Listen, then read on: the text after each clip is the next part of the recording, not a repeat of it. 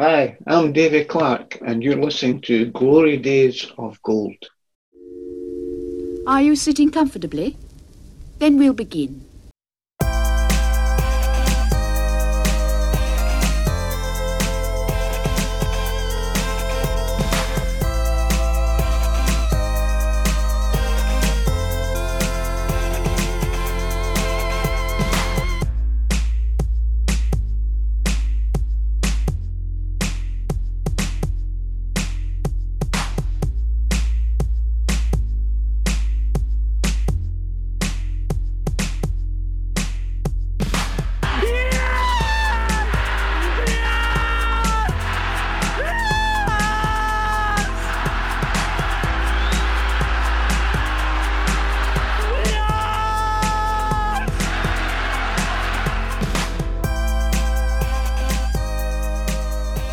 Hey everybody, and welcome to another episode of Glory Days of Gold, the East Fife and Scottish Football Podcast. I'm your host Michael McCall, and I'm flying solo this week because my usual co-host Lee Gillis is off enjoying himself in a week's holiday with his lovely wife. Happy birthday, Rachel. Hope you had a wonderful time away, the pair of you. But that means I'm left to my own devices this week, and boy, do we have a fun show in store for you. We're going to be chatting with a man that is an absolute East Fife legend, a man who spent 19 years at East Fife, the all-time leading appearance record holder, 2 stints as manager, many seasons as a player. It can only be the one, the only, Davy Clark. And we're going to be bringing you that real soon. But before we go any further, I just want to give a big thanks and a big shout out to this episode's sponsors, Hendry Ireland, John Scott Neal, James Smale and Tony Charletta. Thank you one and all, and your continued support of the podcast is very much appreciated by Lee and myself. Hope you enjoy this episode. I think you will. We're not really going to have as much of a normal show as we usually do because Davy's interview is over 2 hours. But I do want to touch on a little bit of the news of the week. And the big news from an East Fife perspective was we've got a new player, we've got a striker, and he's got a bit of height about him. Yes, Darren Young was busy in the transfer market, getting a deal done to bring Jack Hamilton on a season-long loan to Bayview from Livingston. The 20-year-old made his Livingston debut in July 2017, before spending the second half of that season going out on loan to Berwick Rangers in League 2, where he scored 8 goals in 16 appearances. He then went back to Livingston and featured in their League Cup campaign in July 2018, scoring his first goal in the Premiership in August against St Mirren, before eventually going back out on loan to Alloa in January 2019, and he spent last season on loan with Queen of the South, where he scored 4 goals in 22 appearances. Now he's a striker that's bringing with him a bit of height. He's 6'1". Darren Young said on the East Fife website that we've been on the hunt for a striker for a while now, someone who's good in the air, has an eye for goal, and Jack fits that bill perfectly. Despite only having just turned 20, Jack has already played over 80 first team matches across all levels in Scotland, so I'm sure he'll be a great addition to the squad. And I mean, it's true. I mean, Hamilton, this will be him playing in all 4 divisions. Premiership down to League 2. Amazing for a guy that's only 20. Just reading some of the chatter online about him, the general feeling is he's definitely a good prospect, and he'll really benefit by having some experience around him. I mean, you've got a guy like Danny Swanson that's going to be playing beside him. I think this is a fantastic move for Hamilton himself, but it's also a fantastic bit of business by Darren Young and East Fife. So I'm really, really looking forward to seeing what he can do in an East Fife strip. We'll talk a little bit more about that, I'm sure, in next week's show when Lee's back. The other kind of big Scottish football news this week that might have an impact on East Fife, well, will have an impact on East Fife, is will fans be allowed back at Bayview when the season gets underway? Now, this weekend has seen a couple of test events take place in Scotland. 300 fans allowed at the Aberdeen Kilmarnock and Ross County Celtic matches on Saturday. I'm recording this just after those matches, and it's looking like they went well. They went smoothly. I guess we won't know yet for a little bit. Part of the conditions were fans weren't allowed to shout or sing and do stuff like that. So it does make it seem it's even worthwhile going if you can't be vocal in supporting your team. One thing that is for certain is the Scottish Government announced on Thursday that football fans returning on September 14th has been postponed until at least October 5th. So we're not really sure yet what is happening with that. But fingers crossed things go off smoothly and we can at least get season ticket holders into Bayview for when the season gets underway. I'm sure we'll talk a lot more about that and other news stories in next week's show. For now though, it's time to bring you this week's feature interview. And as I said at the top of the show, it's with an absolute club legend. He's down in East Fife folklore as a manager, as a player. It can only be the one, the only, Davy Clarke.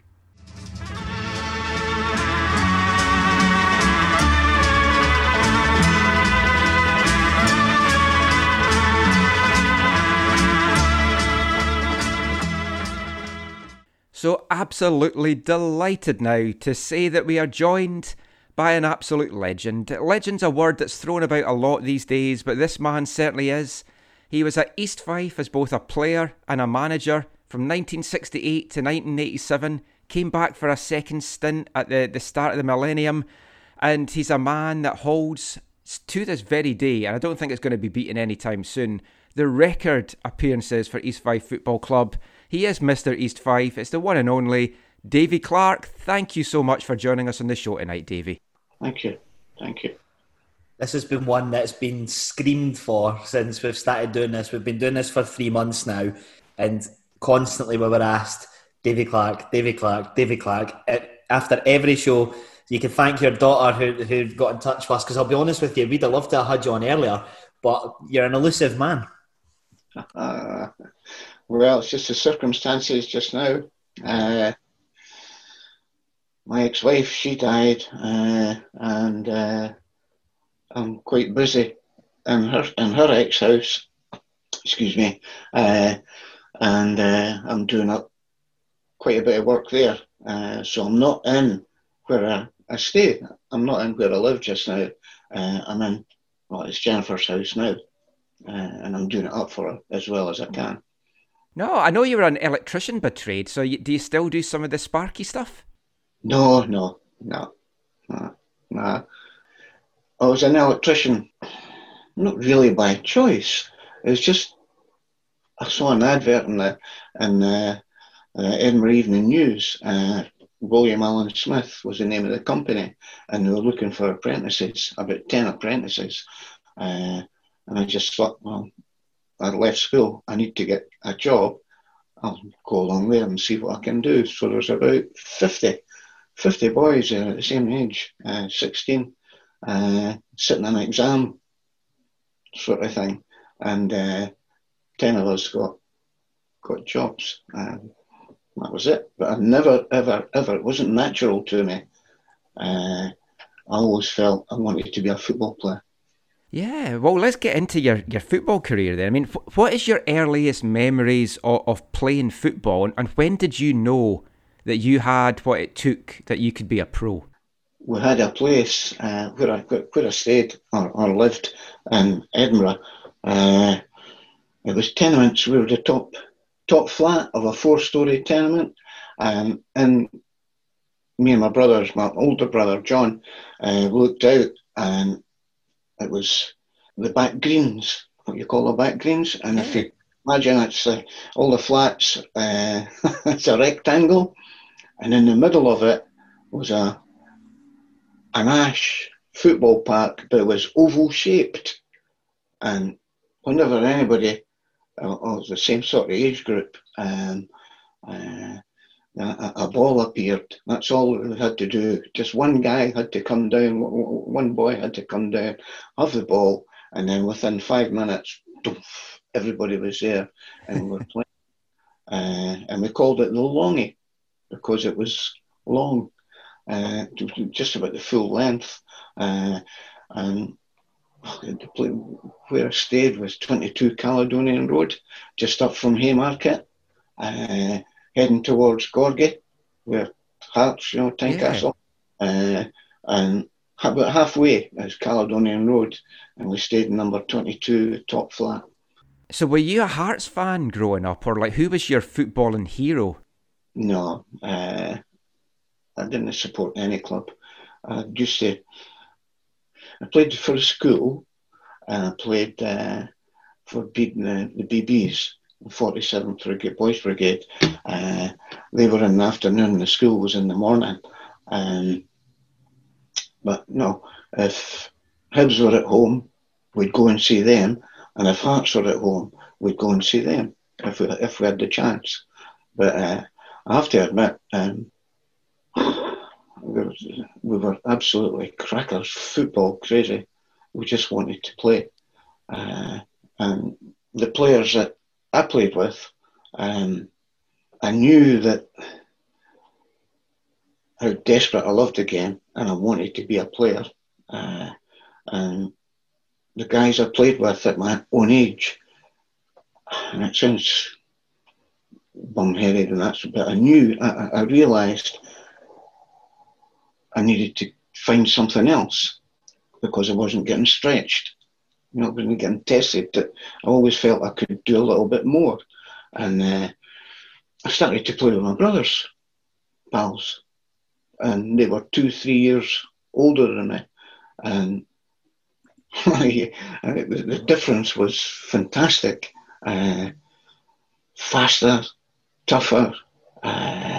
Things happened and you had to learn and be quick, otherwise they would kick you. And of course, swearing and all that sort of thing. You had to do the right thing at the right time. You had to learn quickly. And I never ever forgot that. And even I'll keep on about that point. When we started the S4 signings at East Fife, I made sure that the young boys came in, and when they trained with the first team, and we played a game at the end, just to finish the training night, we always finish with a game on the park, and I made sure that the S4 signings, they played in these games against the older players, and I told the players, under no circumstances do you treat them as young boys, you treat them as full players, and you tackle them hard, you shout at them as much as you want. And I told the boys as well what to expect from them, because there was no quarter asked. And I know you came through the Tynecastle Boys Club system, and that's such a storied club. Like when I was growing up, you saw players that were signed for all these teams. So many of them came through Tynecastle. But when did you first hear of East Fife's interest, and were there other teams interested in you? What made you end up at East Fife and at Bayview? Well, when I was 16, my birthday, I'm 16, I remember crying in my bedroom that I hadn't been signed by a club. I was so desperate to be a professional player. The team I played for, Jim Steele, went to Southampton. Bobby Ford, Rapford, signed for Dundee. There was another player, he was the best player of all. I can only remember his first name, Abe was his name. And he went down and played for another top English team. I mean, these were three guys in a juvenile team. And it was another guy who hopefully we could talk about later on. Alec Ness was the guy that ran the club and ran that team. And I went back for him. When I became the manager at East Fife, one of the first things I did was sack all the scouts. And I approached Alec and asked him if he would be scout in the Edinburgh Scout for me. And he was the only scout I had. The rest of it, Mike Marshall was a school teacher, so he had access to the schoolboys. And Danny Hendry, he was a long time, I don't know what you call him, but he worked for the juvenile section in Fife. So he had vast experience with the juveniles, and that's what we did. So you joined East Fife in 1968. When you signed, you could never have imagined that you'd just be a one-club man and that you'd be there to 87, that you'd take over as a manager. When you look back at that signing and just everything that happened since, and we'll go into a lot of it, could you ever have imagined that you would go down in like Bayview folklore the way that you did? Oh, no. I forgot to say that at the time you were asking if anybody else was interested, Middlesbrough, me and Rab Ford, we went down and had trials for Middlesbrough. And I think on the way back, once we had done it, Rab signed for Dundee.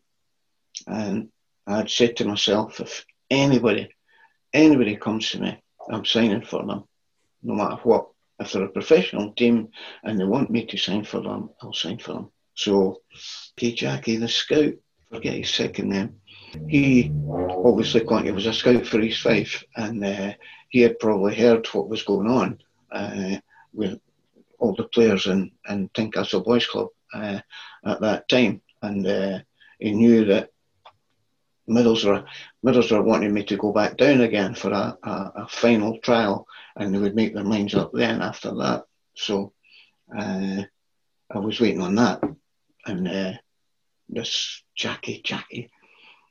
Anyway, he must have got word of it and organised for.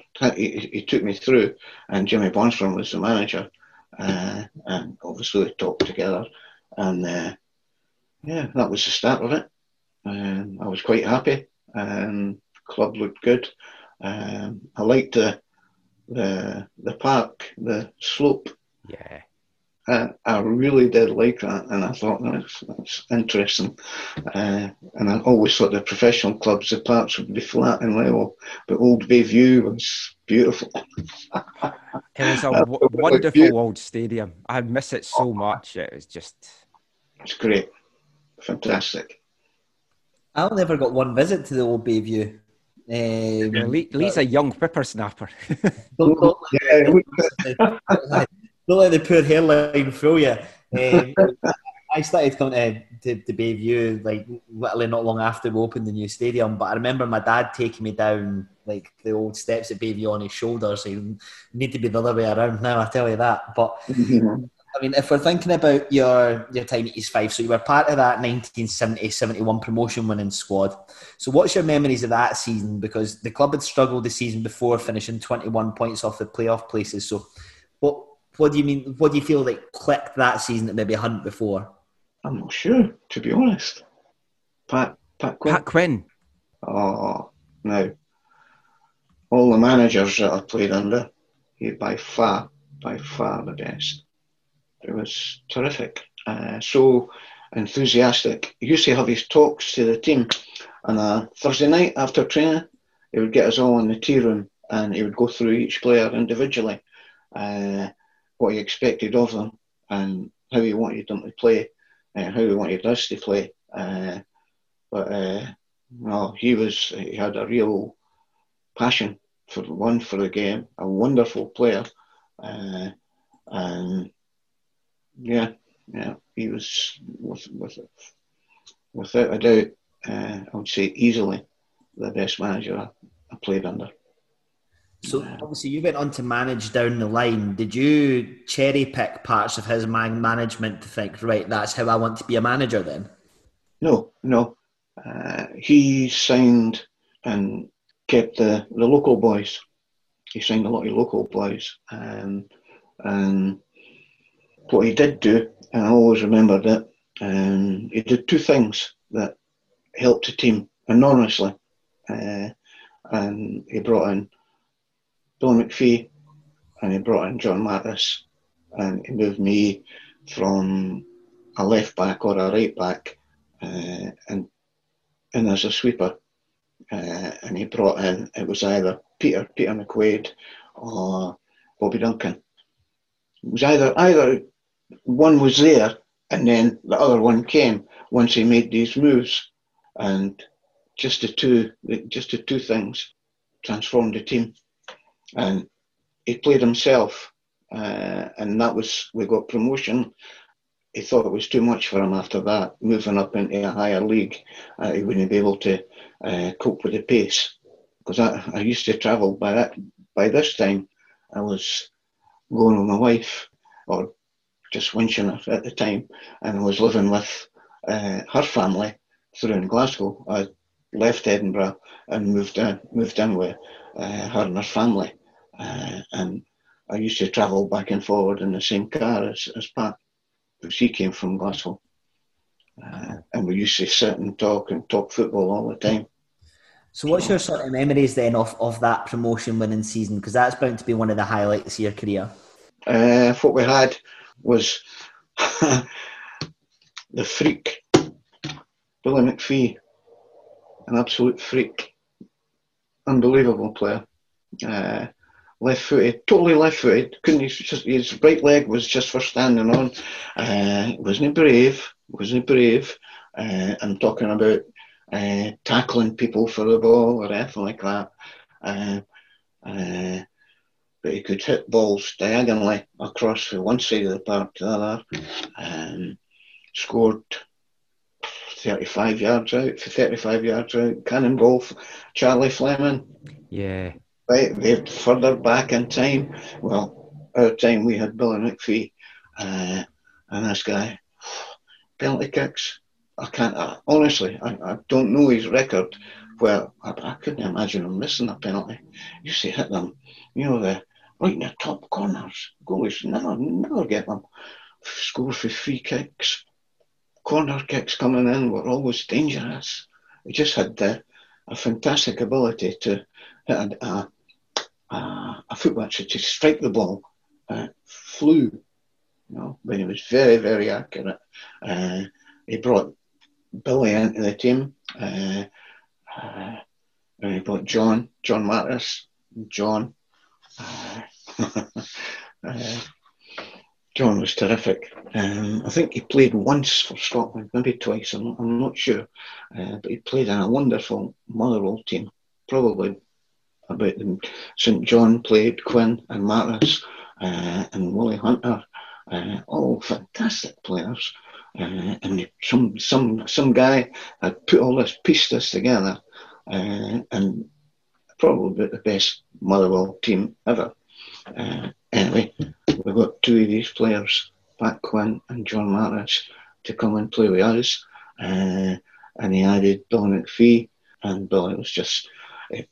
When I say that he wasn't brave, he knew what he was good at, but he also knew what he didn't have, and he really wouldn't. And he wouldn't do. You couldn't force him. It wasn't in his nature to do it. But he read the game well, and he was there.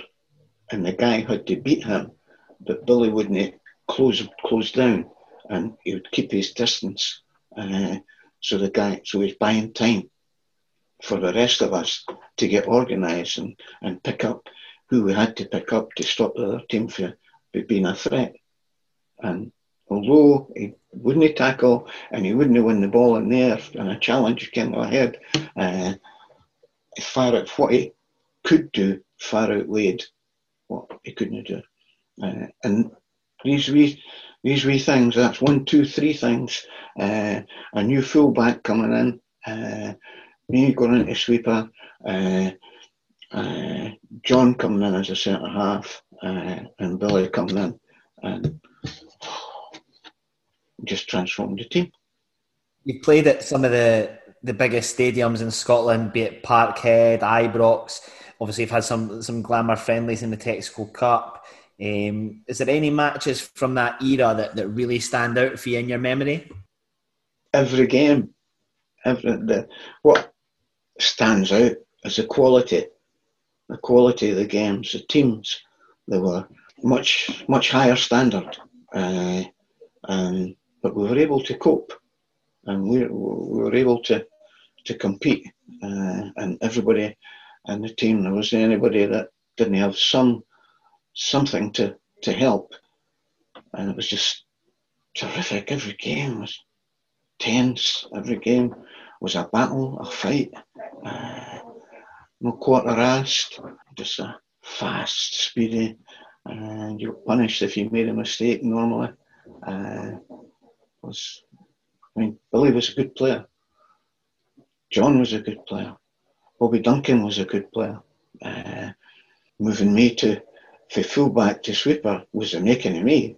That's where I was fast as a player, but my football brain was quick. I could see things, and I'm just telling you the truth. My strength was being able to read what was happening on the park and get the rest of the players organised, so it made it difficult for opposition to get through to us. So if you think about the footballers that were kicking about in that sort of era, being like George Best, Marsh Bowles, sort of wild characters off the pitch, was it the same at Bayview? Were there wild nights out? Who were the sort of big characters in the dressing room? There wasn't anybody that was really strong. Alec Ray came, and after he had been with the club and he got transferred down to Bury, then I think he went to Partick Thistle, and then he came back to East Fife. Pat had asked me what he thought, what I thought of Alec, and I said to him, I said he was terrific for us. He was about the best player in the team. So Pat bought him, and it didn't work out between the two of them. So, yeah. That time as well, the club, they had 3 seasons in what was the first division, because it was only the 2 divisions at that time.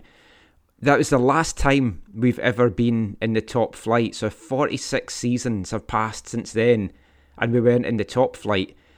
The team got relegated in the 73-74 season, and then it was kind of a bit downhill for a spell after that. What do you think went wrong? Was it just that the good players had moved on, or was just the investment not there to have us as one of the top teams in Scotland? When Pat Quinn left, didn't have the same quality of manager. Yeah, because we had Frank Christie, didn't we, for a spell? Mm-hmm. And then Bill Baxter. Roy Barry, because you took over from Roy Barry. Yeah, Bill Baxter. Yeah. The chairman's brother. Yeah. Baxter's brother. Right. Well, we'll ask you a little bit about Jim later on, because I had a few interactions with Jim over the years, but Roy Barry was the manager. Then you took over from him in 1978, I think it was, that you kind of became manager. You were only 27 at the time. How did that come about? I mean, did you have thoughts about getting into management? You'd been kind of mentioned after Frank Christie had left, but how did all that play out? How did that come about? I was 24 when I first applied.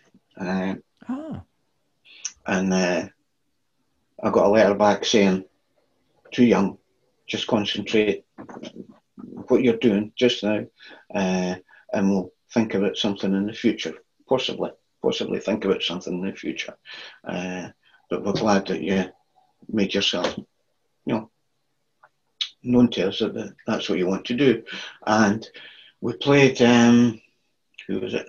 Clydebank, and I always remember at half time, Big Harry Kinnear and Drew Rutherford were coming off at half time, and we were getting close, and they two were arguing with each other, and I'd had enough of the two of them.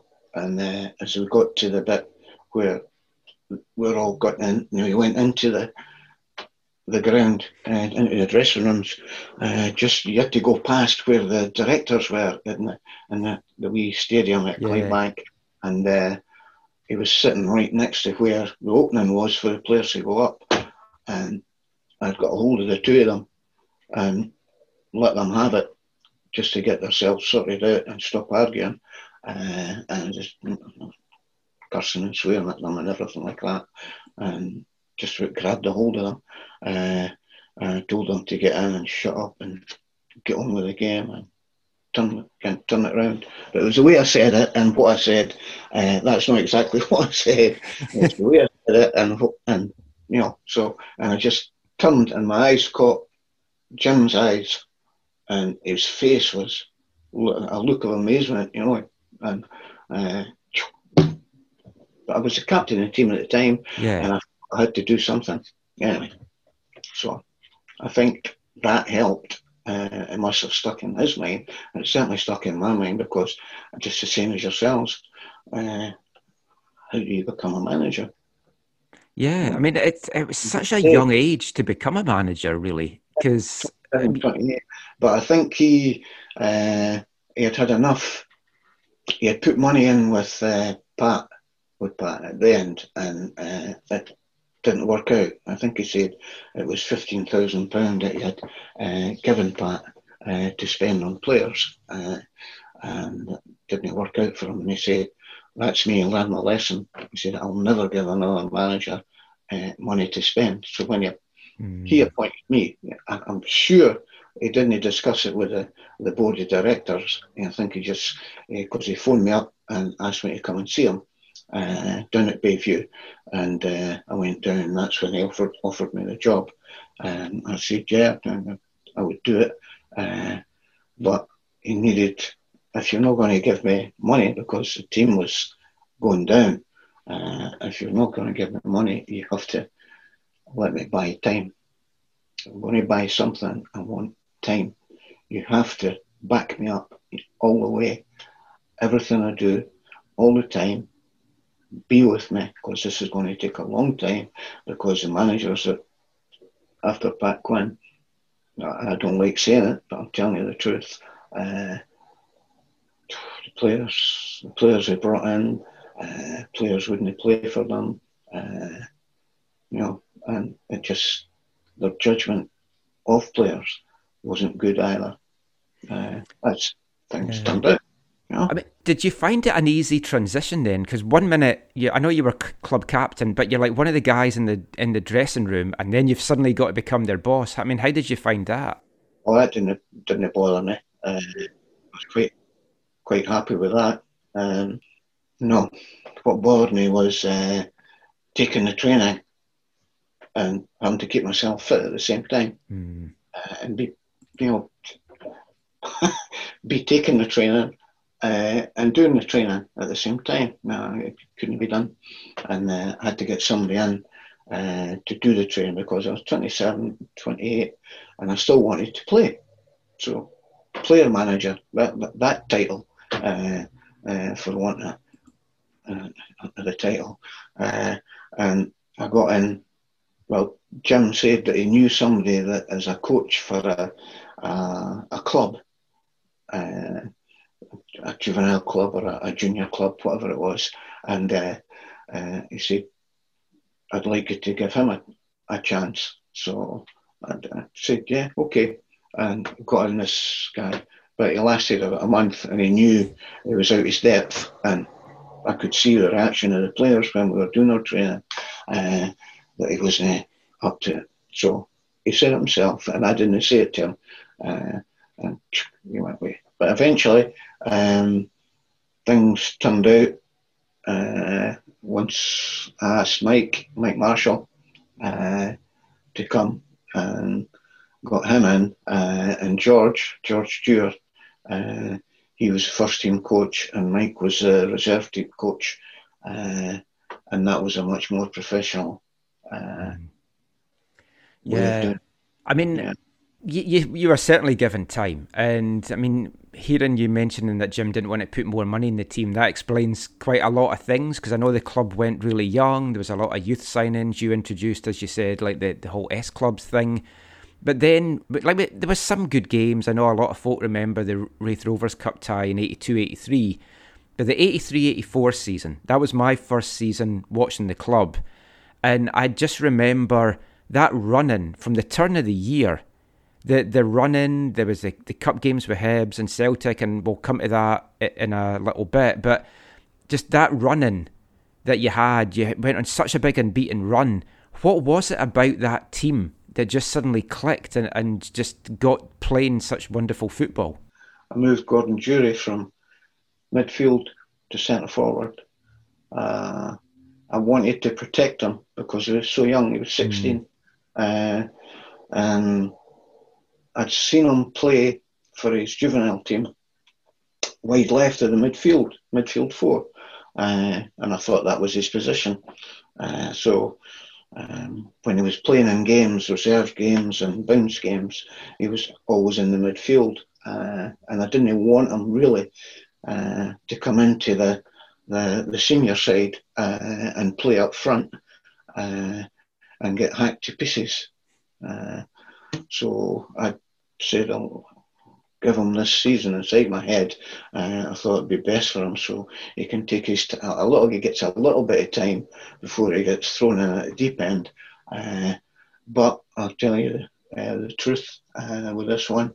Me and Mike would finished training on a Thursday night and we were coming out the office and John Fleming, Big Jock, director, was waiting on us and he said, I need to talk to you.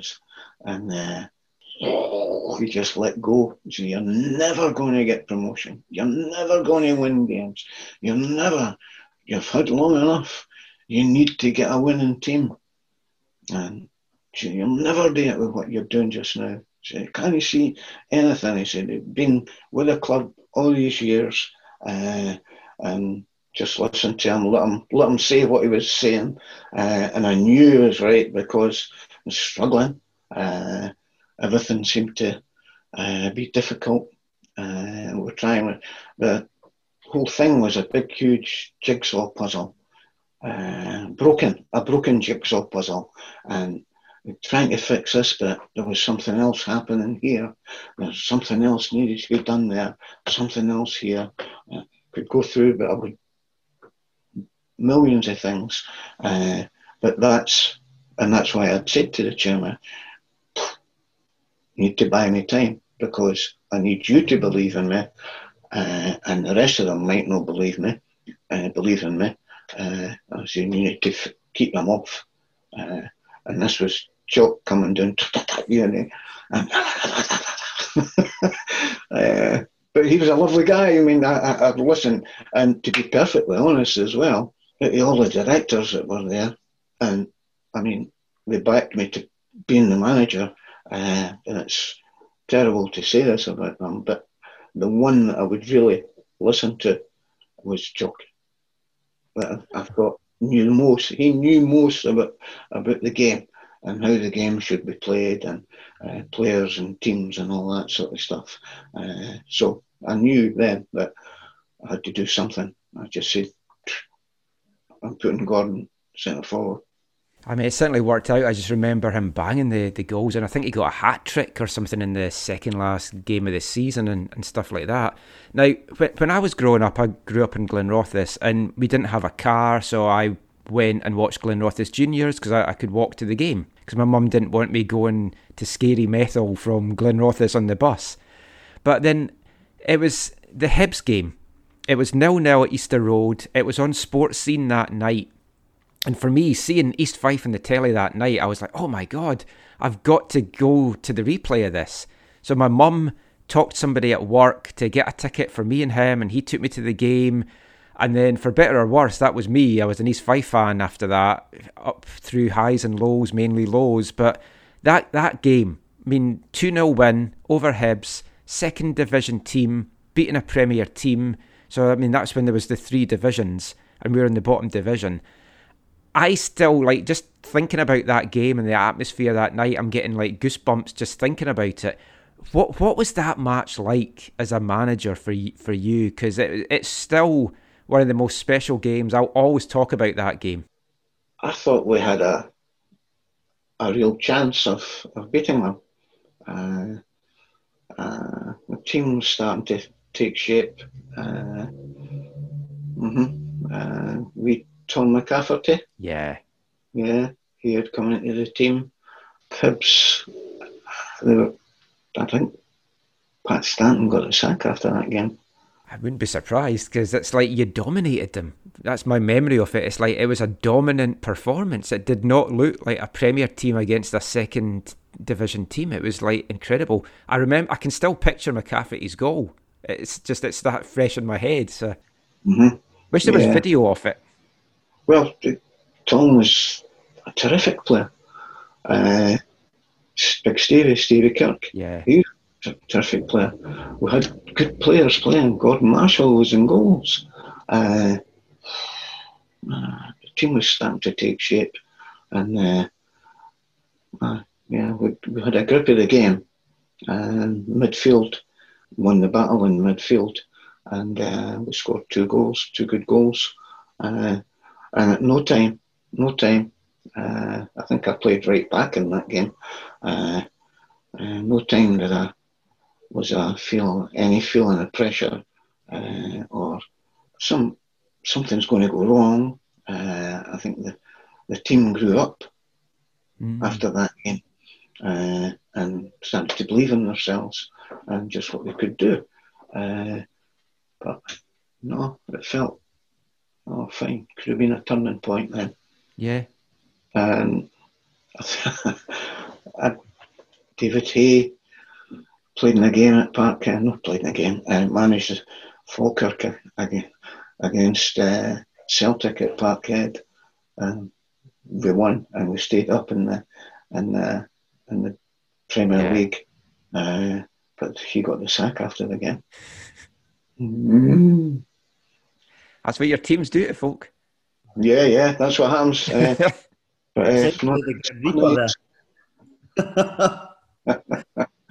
We'll talk to you a bit about a player that you mentioned there, Gordon Jury. So he'd been at the club since '81 and he really came into his own that season. So how did the club discover him, and did you know from the first time you watched him that he had something special that he would make it right to the top? Yeah, he's the best player I've ever played with, managed, coached, anything. Fantastic player.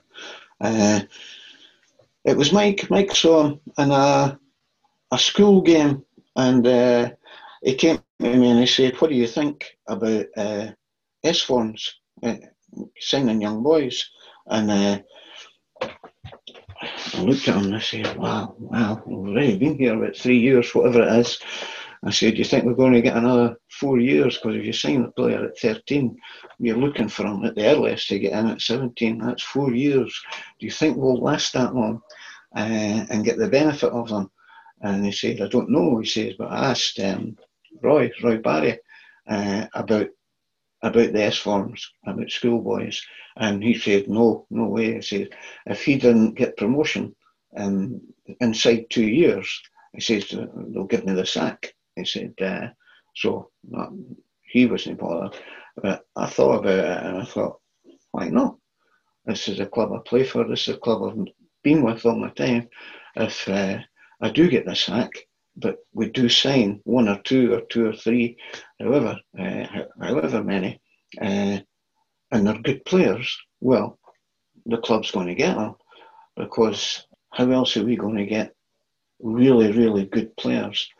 Dundee United did the big thing. They started it with S-Forms, and Jim McLean ran a tight ship there, and he was into... how can I tell you what I think of that guy?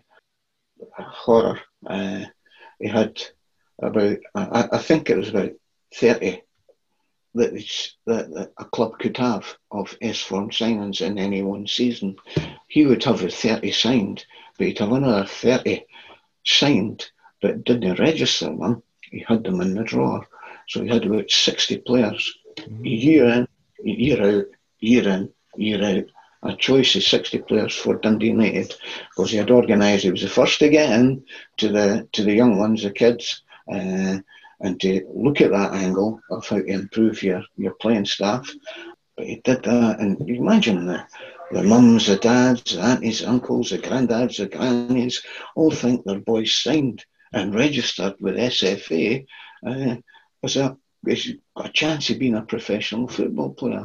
And at least 30, and the other 30 as well, because he would pick the best 30 and register them, and the ones that, well, they might do, but nobody else is getting them. I'm keeping them to myself. But nobody else would know that. But it came out later on in time, and had these 30. So, and some of these players would be distracted by that, thinking, "Oh, I'm going to be a professional football player."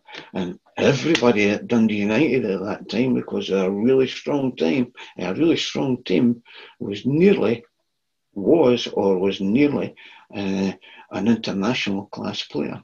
So that was the standard. They had to sign these guys, and if they weren't going to make it, just discarded them like a piece of paper in the bucket. So to me, I'll say it to you, I thought the man was scum. Absolute scum. That's definitely not the way that you want to treat kids that are trying to get into the game. Well, also as well, like at that time, Dundee United were such a big team.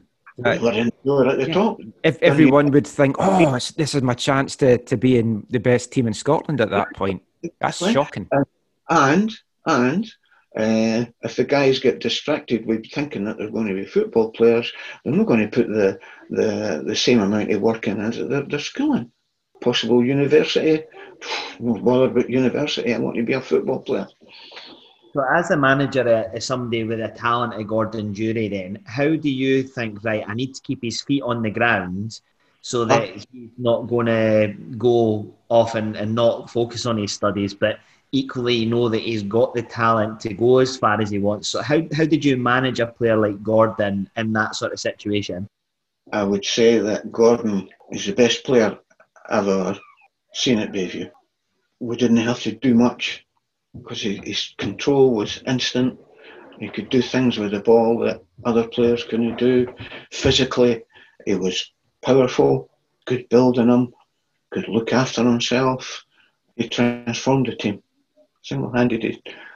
I remember Graham Hutt chasing the ball up at Arbroath and just getting to it, catching it and squaring it across the face of the goals, and Gordon being there and pushing it into the net. Graham shouldn't have chased for the ball, because it didn't look as if he had a chance of catching it. But him and the way he played, he got to it just on the line and caught it, and then looked up and squared it across. And Gordon to be there as well. I mean, we're talking about players chasing something from the halfway line, flat out, late on in the game. But Gordon would play Hamilton at Hamilton, and he took Hamilton on himself. And there was a Hearts scout, ex-manager, I think, watching the game, and I met him about a month later, and I said, "Why did you not go for Gordon?"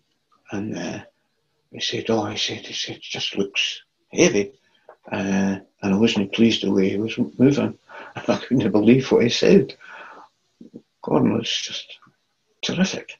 Anyway, how we got him? His team, Hillaby Swifts, they were playing a final, the Scottish Cup final, for the juveniles, under 14s, under 15s, had to be under 14s, and it was at Dunfermline, and me and Mike went along to watch him, and I hadn't seen him before. And Mike said, if you want to do it, I've seen this boy, and you need to have a look at him. And I said, okay.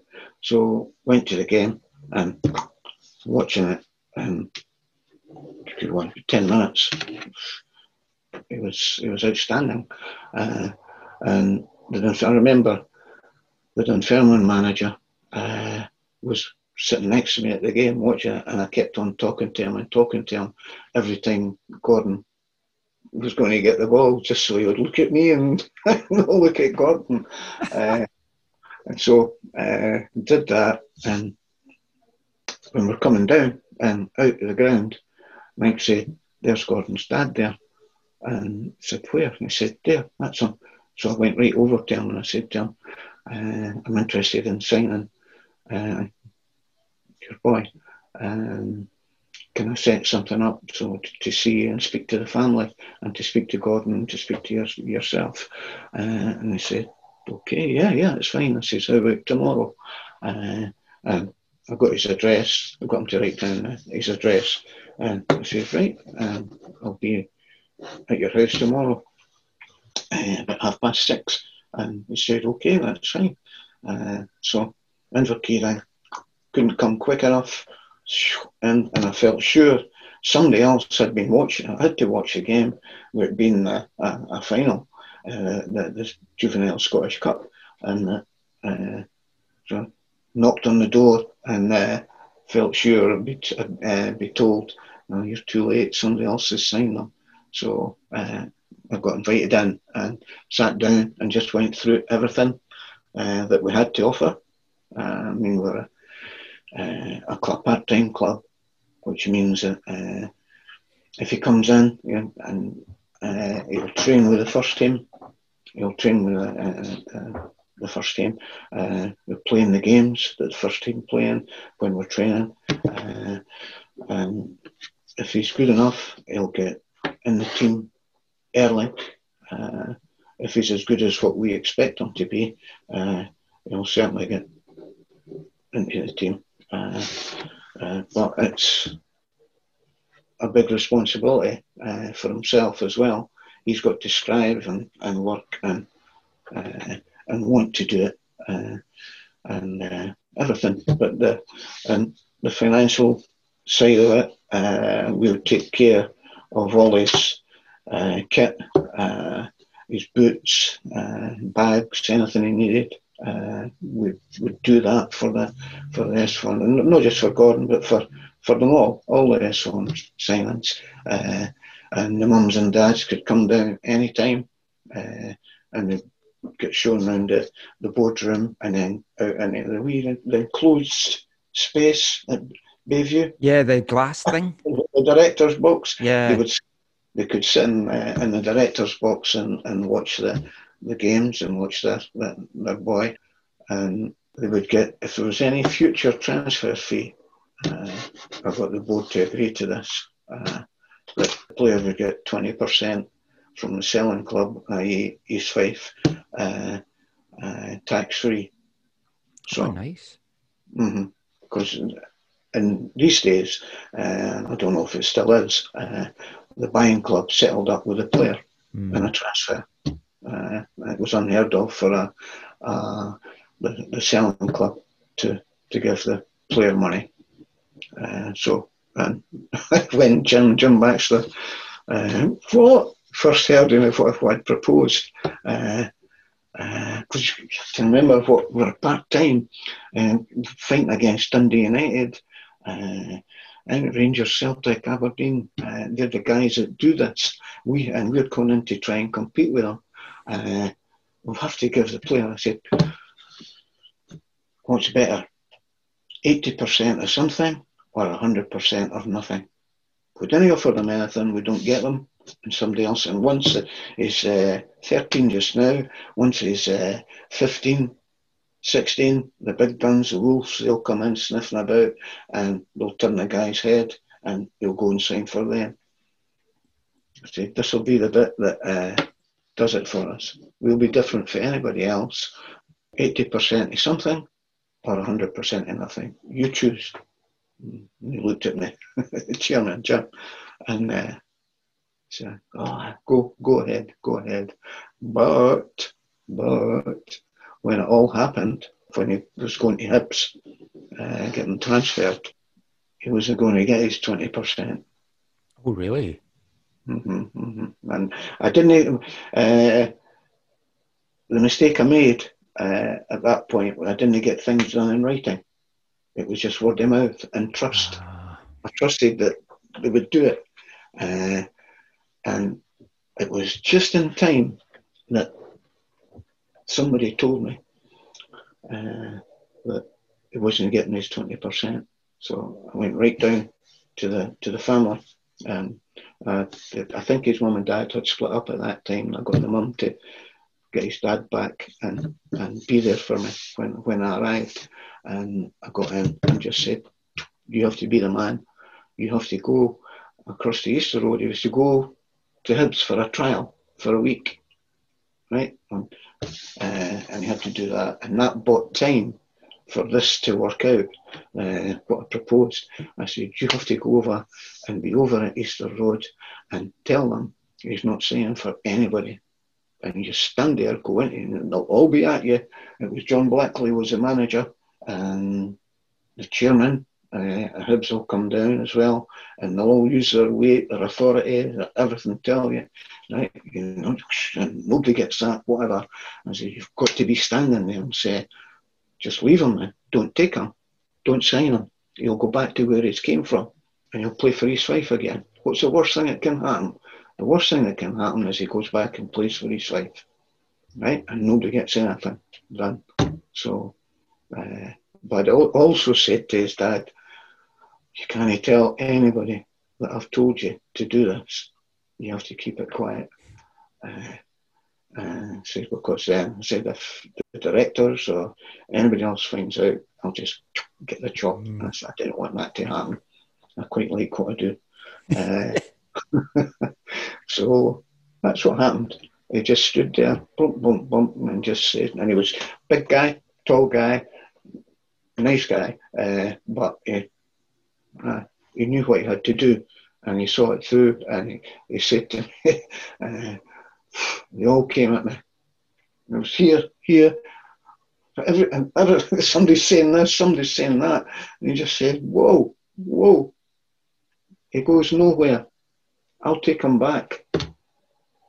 And then they all, so anyway, that's what happened, yeah.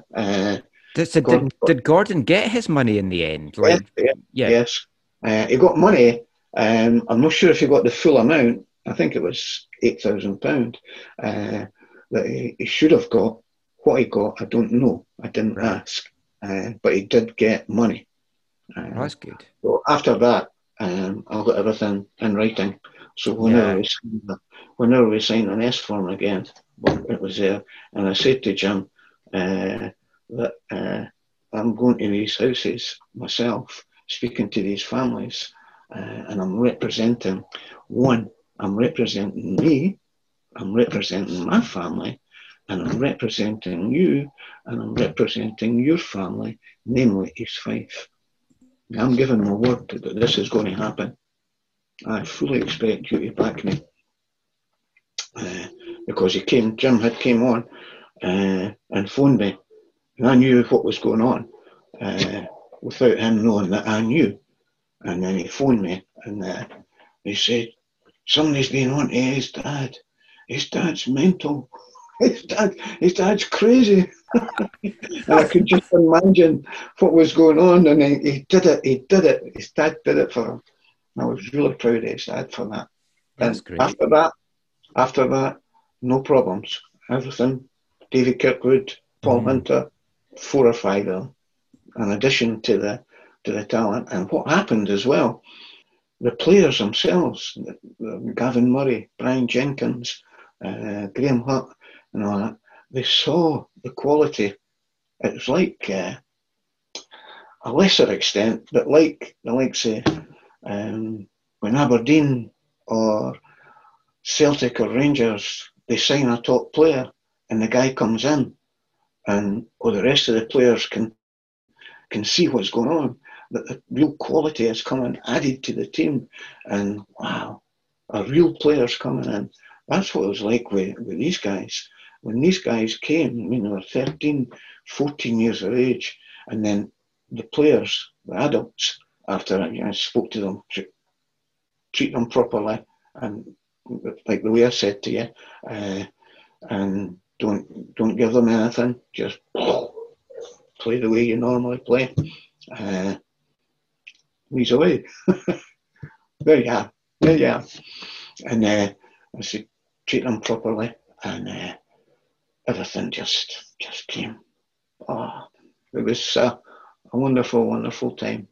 You can imagine that Gordon coming in and the rest of them, they see it, they all get a lift. The whole place started to function like a real football team, a real football club.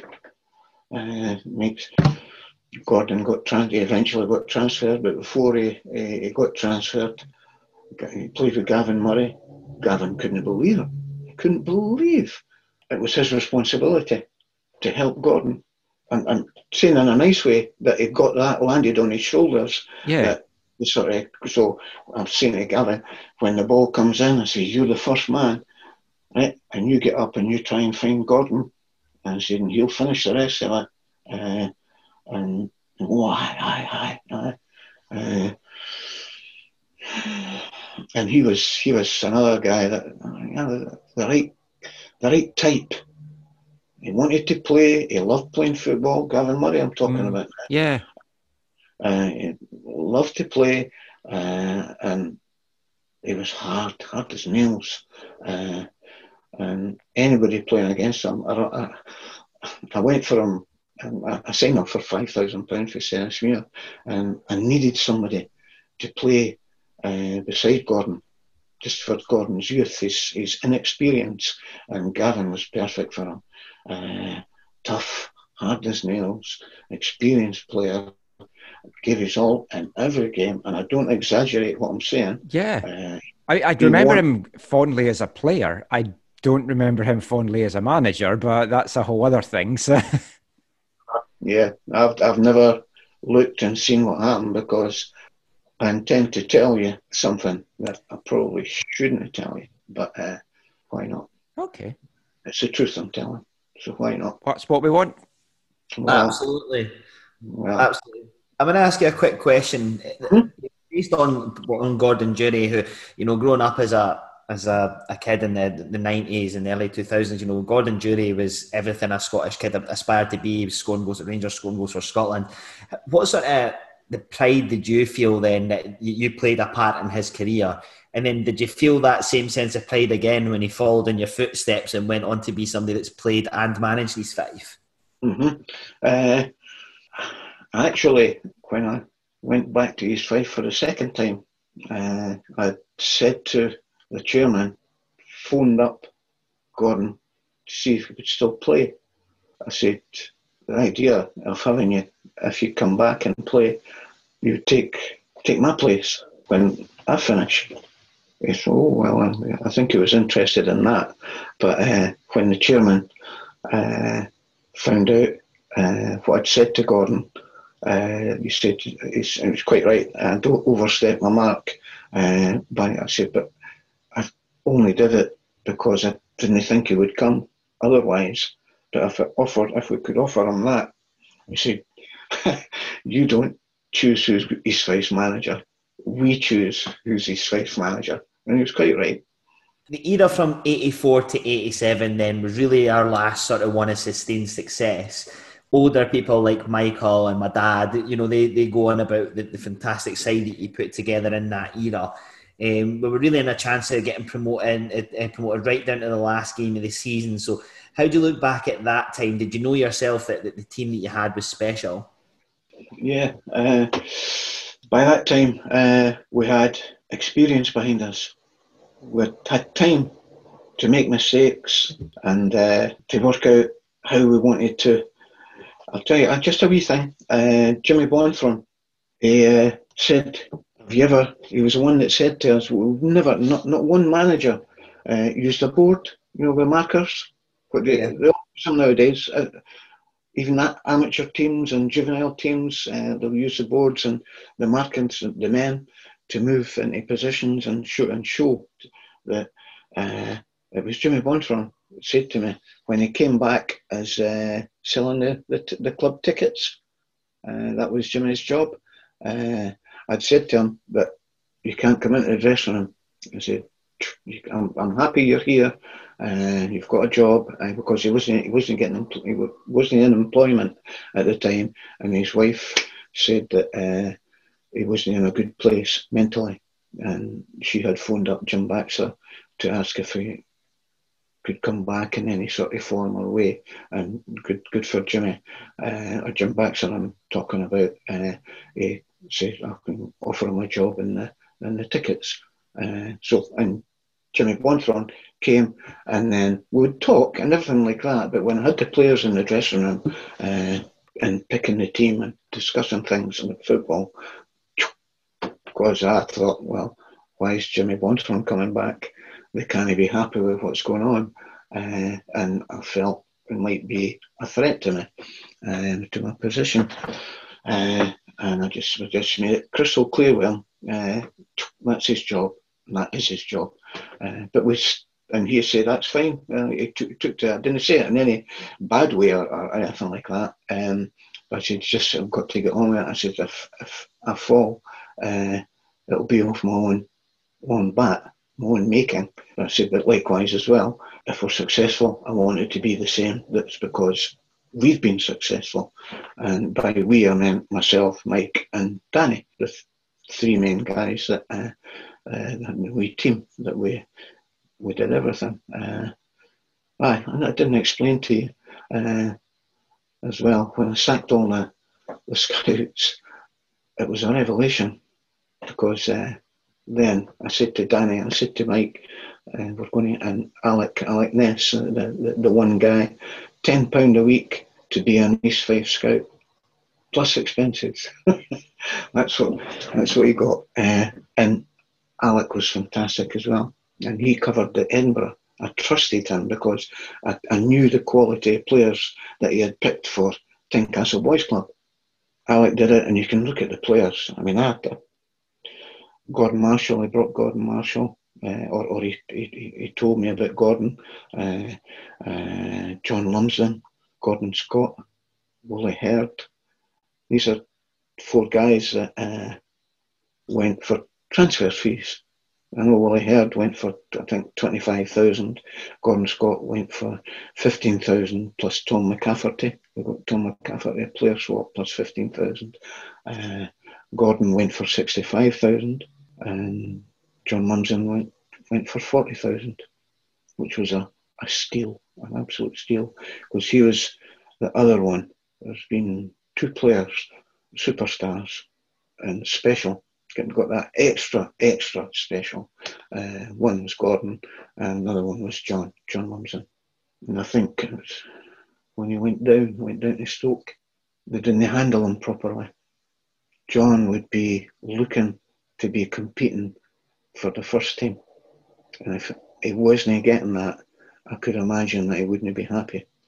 He wasn't an argumentative guy or anything like that. He just knew he had something about him, that was different as a player. So that was Alec.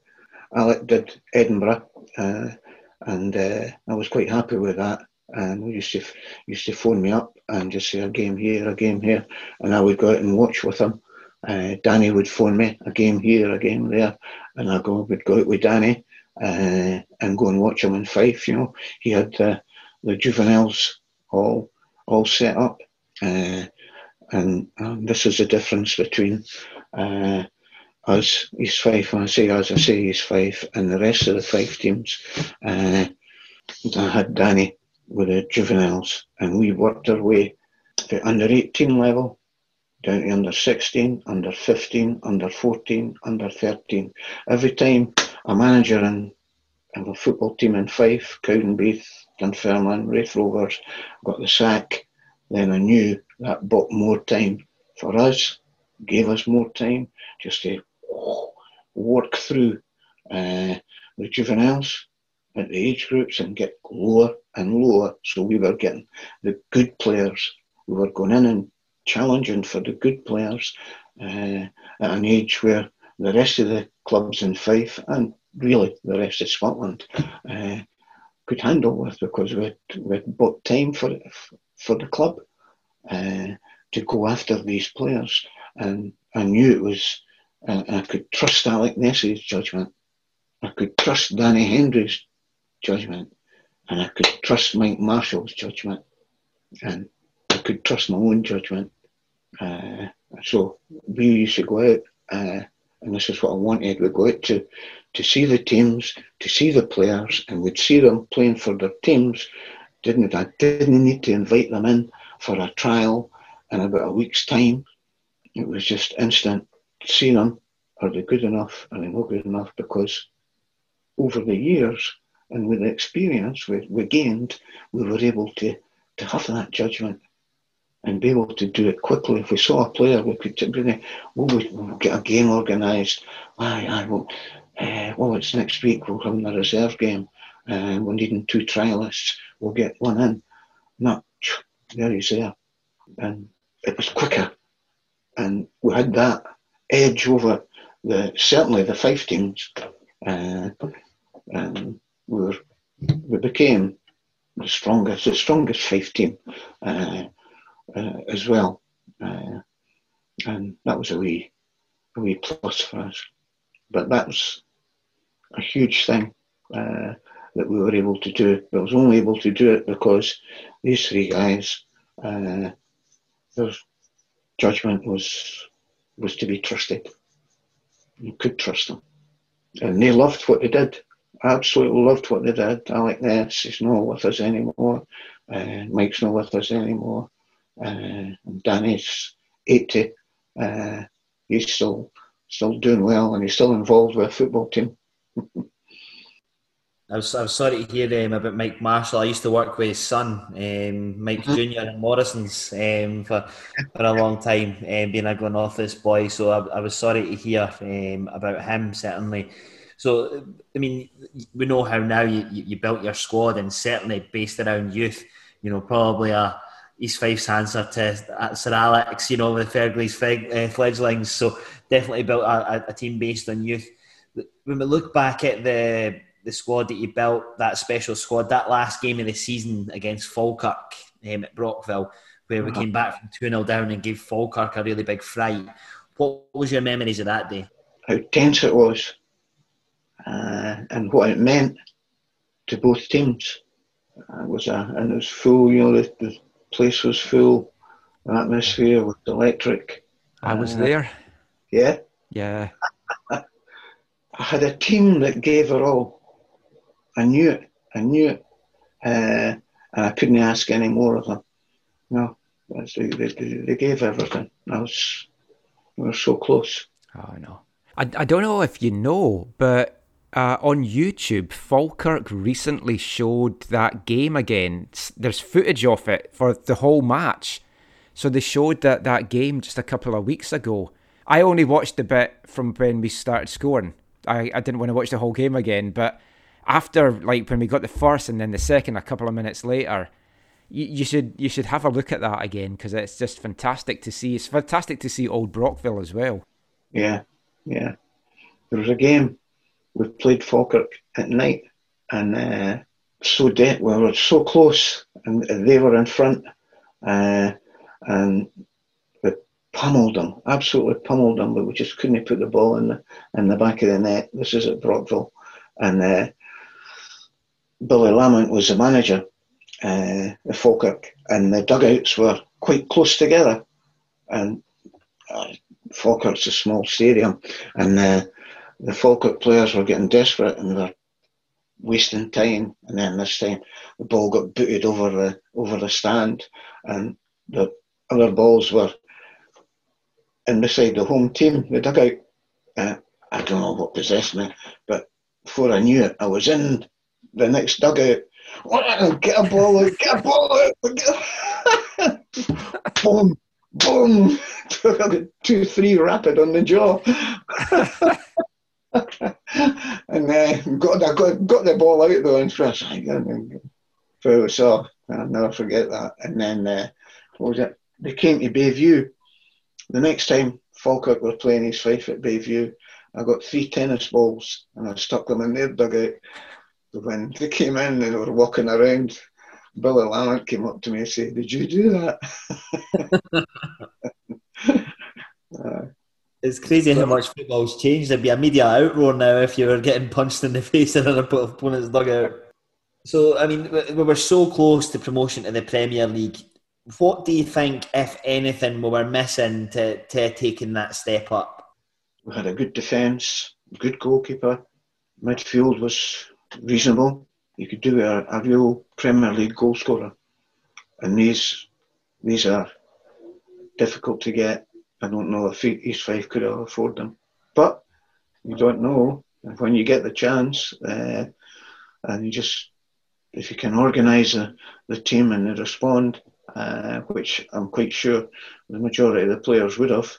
For me, it's like one of those what-if moments, because if we'd gone up at that season, you look at like the season before, Motherwell had gone up and pretty much established himself in the Premier ever since then. Then you had kind of like Hamilton went up and down, Dunfermline, Wraith, all these teams went up and down. I feel if we had gone up that season, we could have been one of those teams. But do you think the money with Jim Baxter and the board was there that could have sustained it? No. I think you're right. It would have taken at least 3 bona fide Premier League players to come in.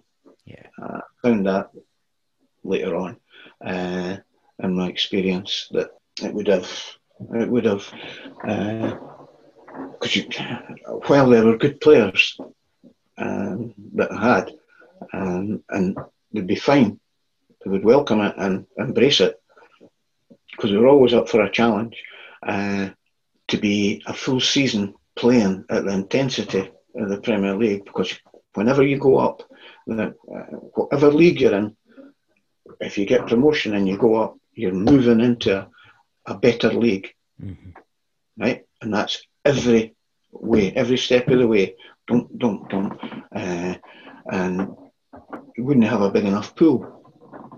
The existing players that we had at that time, there wasn't enough of them for us to go up and we can take you on, and for us to be comfortable and know that we could cover all circumstances.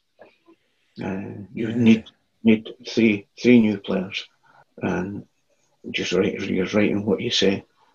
East Fife's not going to be able to produce the money, and what actual Premier League player is going to come down to East Fife's level and take a gamble on his career? We've got that to think about as well. But if it had happened, honestly, the Premier League is a place to be.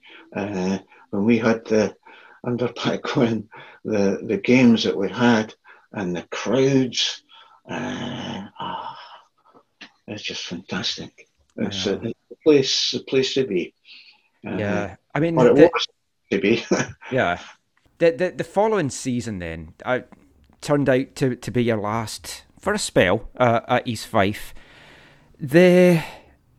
Before we get to that, I want to ask you about one last match from your time in that golden era, which was that Skol Cup game against Rangers at Bayview, the 0-0, and we took them to penalties. Souness had just taken over Rangers. We were just so good that night. We shut everything down. I know Chris Woods went off injured. We had a tough tackling team. And just to lose to one penalty miss was absolutely heartbreaking. There's actually some video footage of that. It's not very good quality. I've got a really crappy VHS version of it. But I mean, what's your memories of that night? Because that was for me the epitome of what you had built with that team. You went head to head with a big spending Rangers team. Yeah. We played very well that night, and the team was in place. All the hard work that had been done over the years were there.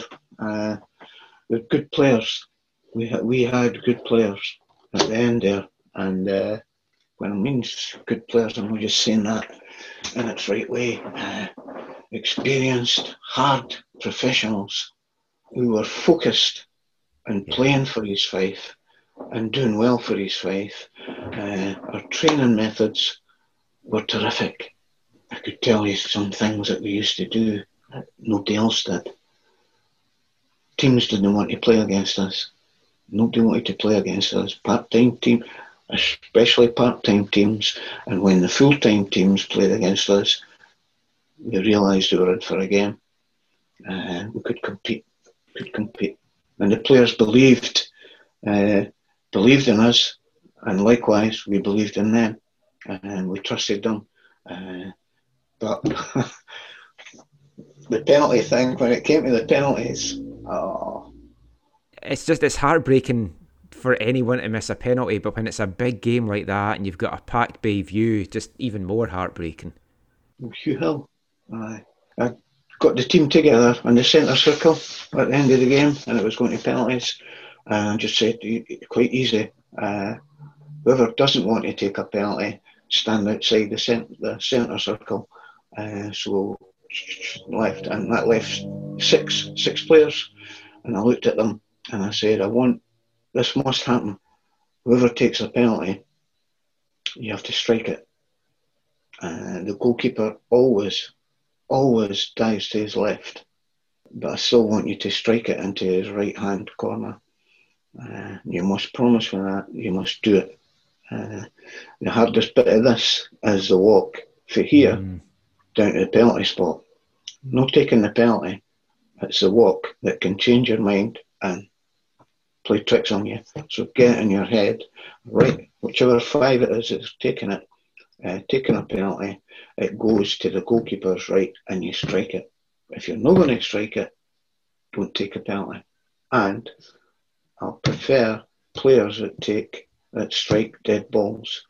If you don't strike a dead ball, I don't want you taking a penalty kick. Like a corner kick, a free kick, and penalty kicks, and by kicks, because I knew Gordon could take a penalty. Gordon Marshall, I'm talking about.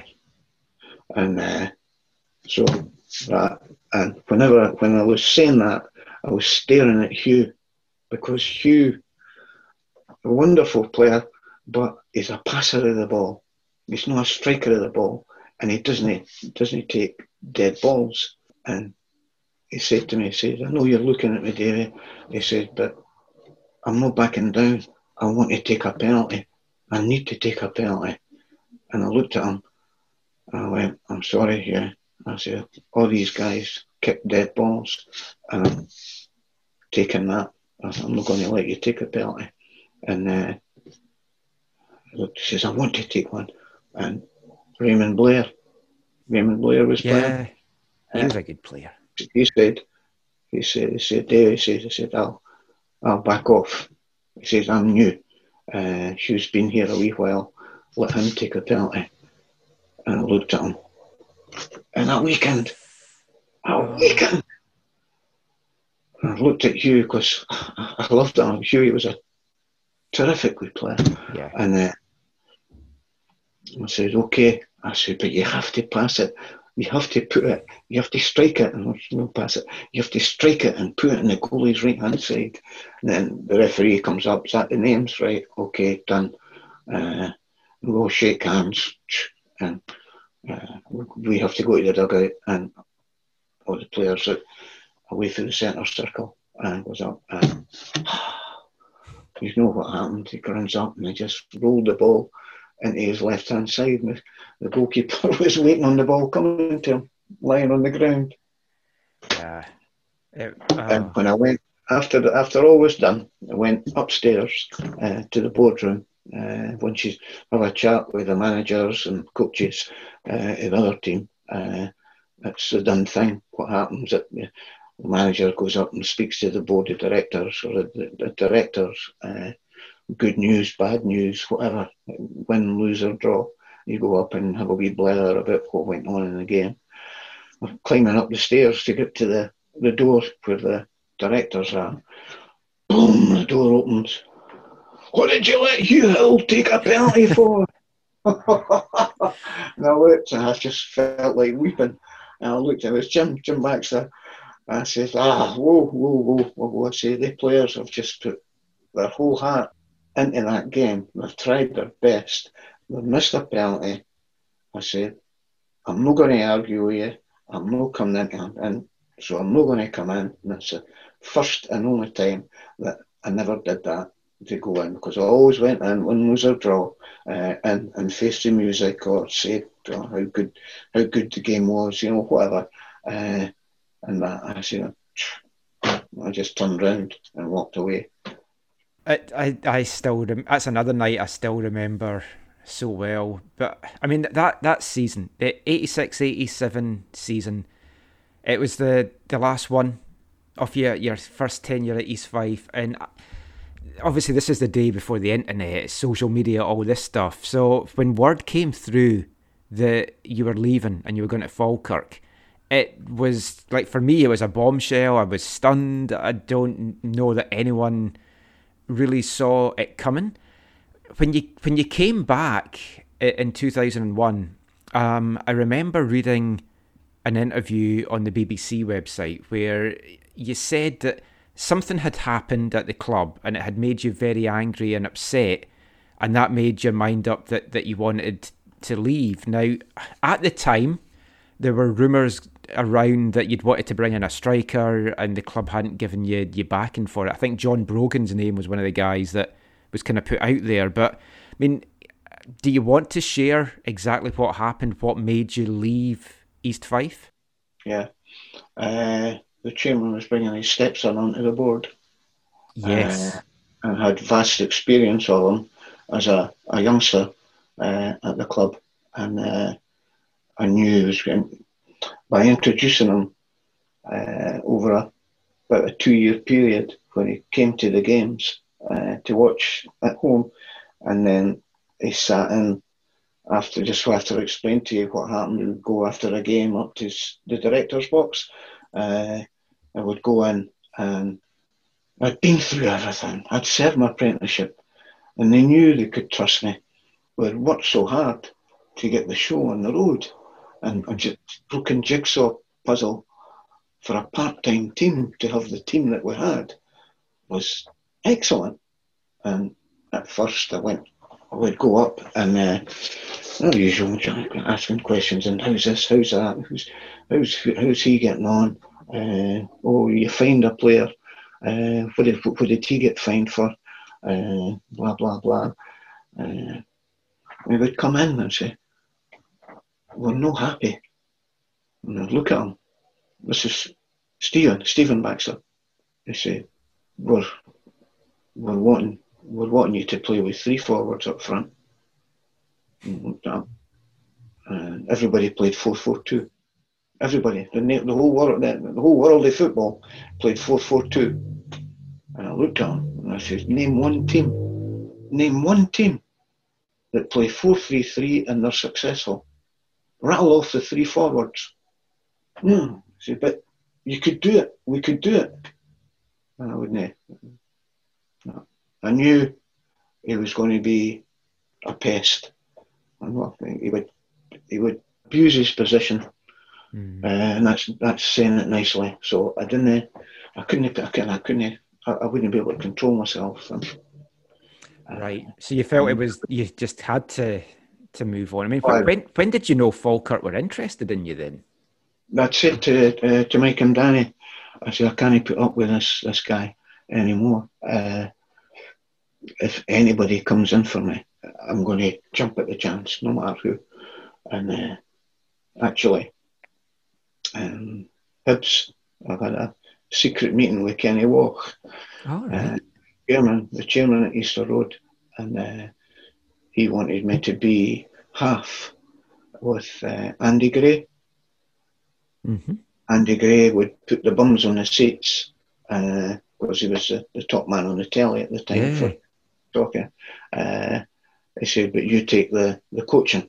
And I looked at him and I said, no. I said, I don't know Andy Gray. I said, I don't know where we'll mix or be able to see each other's point of view. I said, you're not needing a question mark to run your club just now because they weren't in a good position. I said, you're needing somebody that you know has got experience of the Premier League and knows what he's doing. And he's got the experience to pull you out of it. And he looked at me and he said, so you know? I said, no, I'm no wonder. If I get the sack, it's because of my mistakes, not because of somebody else's mistakes, like Andy Gray's. I said, but it's your choice. You have to make your own decision. I said, I'm making mine. And we shook hands and that was fine. But I've never ever told anybody that. So what he's doing to me. I mean, for me, this is great. I was just thinking about this the other day because, as I said, we spoke to Willie Brown last week. These tales don't exist anywhere because no one's ever put them on record. So by doing this, it's something that people my generation are hearing stuff for the first time that we never got to hear how the club was run, because it just nowadays everyone knows everything. There's club insiders and all this stuff going on, but we're kind of recording stuff from an era that has never been recorded before. So I mean, I think it's fantastic having these chats. When you left East Fife, years later, you said that it was the worst decision of your football career. Do you regret walking away then, or was it just such an untenable position that you had to just get out of there? I had to go. I never ever could take to the boy. It's just, he was so full and confident. I mean, I love the chairman. I love Jim and Helen, his second wife, and Betty, his first wife. Lovely people. It just is, and I, for all the players that I've handled or been involved with, the personalities and that, for not being able to see them, but I was a bit disappointed in myself afterwards when it all worked out that how would it have went. But and what I've not done and what I should do is when Gavin got the job after me, I phoned him up and spoke to him, and at the end of it, I gave him some advice, and I said to him, anytime you feel there's a problem when you're not sure, I said, phone me. Just phone me and we'll talk things through. Because I knew that he would be, and I don't know, I've not looked at, I think Gavin lasted for 5 years. I think it was 5. Something like 5 years. Such a horrible time, because it sort of undid everything that you had built. The wheels come to the pram. Yeah, we never really recovered from you leaving. I'm not blaming you. I mean, obviously you have to move on, but it kind of undid all that. And I don't blame myself for it. No. I mean, at the time, it's like when you left, I know there was a few of us were like, how can he leave? How can he go to Falkirk? And of course you took Gordon Marshall and Stuart Burgess with you as well. But what you did that end of that season at Falkirk, keeping them up, that last day win at Parkhead, 2-1 I think it was. I mean, where does that rank in your football achievements? I think that had to be, well, I think I took over with about 16 games to go and they were rock bottom. I have to, right, you've made me think, in all seriousness, that is the biggest achievement I've ever done. There was 16 games to go, they were rock bottom. When I arrived at the place, or the players were when they were out training, they were swearing at each other, they weren't applying themselves, they weren't doing anything. And then, slowly but surely, well, not slowly, as it turned out, it had to be done quickly. I let a lot of players go, just freed them, because I changed from Billy Lamont was the manager, and he had a man-for-man marking, defending midfield players. You go with a man and you stay with him wherever he is, and that's the team practically. And he had a couple of wee wizards playing that would create chances for them, and that was their way of scoring goals. But that was their way of playing man-for-man marking. So it was there, and he was very successful at it until he came to that level, and I had to change it and change the players to get what I wanted and what I knew and what I thought was going to be the way forward for them. And it was 4-4-2, and I had to get it all changed, turned it inside out, upside down, until I got what I wanted, and quickly. And I changed them from being man for man marking and into a 4-4-2, and able to play and compete against teams. And it worked. There was one at Parkhead, the game, we worked a free kick and practice, and it was a wee bit complicated, but the first goal that we got, it was that from the free kick, When you're doing things like that and they all come off for you, it just helps everything when you're trying to lift people, lift players, get them, to lift their heads up and get their pride back and get their desire back again to go out and play football and believe that they can have a chance to compete against the teams that they're playing against. That was another game that they just showed on YouTube as well. So again, if you want to relive that, you can catch that again on YouTube. It's amazing that there's even any footage from that time. I just wish there was more East Fife footage from that time, because there really isn't. Great times. So your departure to Falkirk signalled the Gavin Murray years for us. And it sort of was the beginning of the downward spiral, if you want to put it that way. Mm-hmm. So what do you think, in your words, happened after you left? And did you think that the decline would be as rapid as it was? Yeah. The directors would take over and influence Gavin. They had money with the transfers, Gordon Marshall, 65,000. They had money in their fingers, and they would probably... Also what happened, it was the chairman that came to me and said, I've got a centre-half for you. So this is part of the story that has to be, to let you understand. And I said, because I knew that all the directors didn't like Ken Halley. Do you remember Ken? Yeah, I know the fans turned on Ken towards the end of his time as well. Aye. But because the team was improving all the time, and he was okay. He was good, terrific guy, but he couldn't just bridge that extra wee bit to be comfortable in his position. He always seemed to be a struggle to get close to. Well, so. What we're talking about? the wheels coming off after you move. Yes, basically the rapid decline. The rapid decline. Aye. It would be him. It would be him. It'd be because he had the confidence. The chairman came and said, "I've got a centre half for you." He said, "I've bought him," and I looked at him. I said, "You've what?" He says, we bought him from Albion Rovers, Stuart Burgess, £5,000.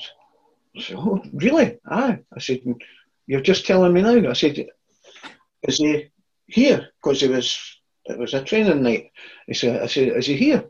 And he said, yeah, he's here. He said, it's all right, David, it's all right. I said, it's not all right. He says, how can you buy a player? When I'm the manager, surely you should tell me that you've seen a player and I go and watch him. Yeah. And then, if I like him, I'll tell you and we can do the deal. I said, you can't go in, or any other directors, you can tell me about players, advise me and help me as much as I possibly can. I said, but you can't go and buy players. I says, you've just disrespected me in front of all the players. They'll lose respect for me. I'm the manager. Everybody thinks, players think a manager's the manager and it's what he says goes.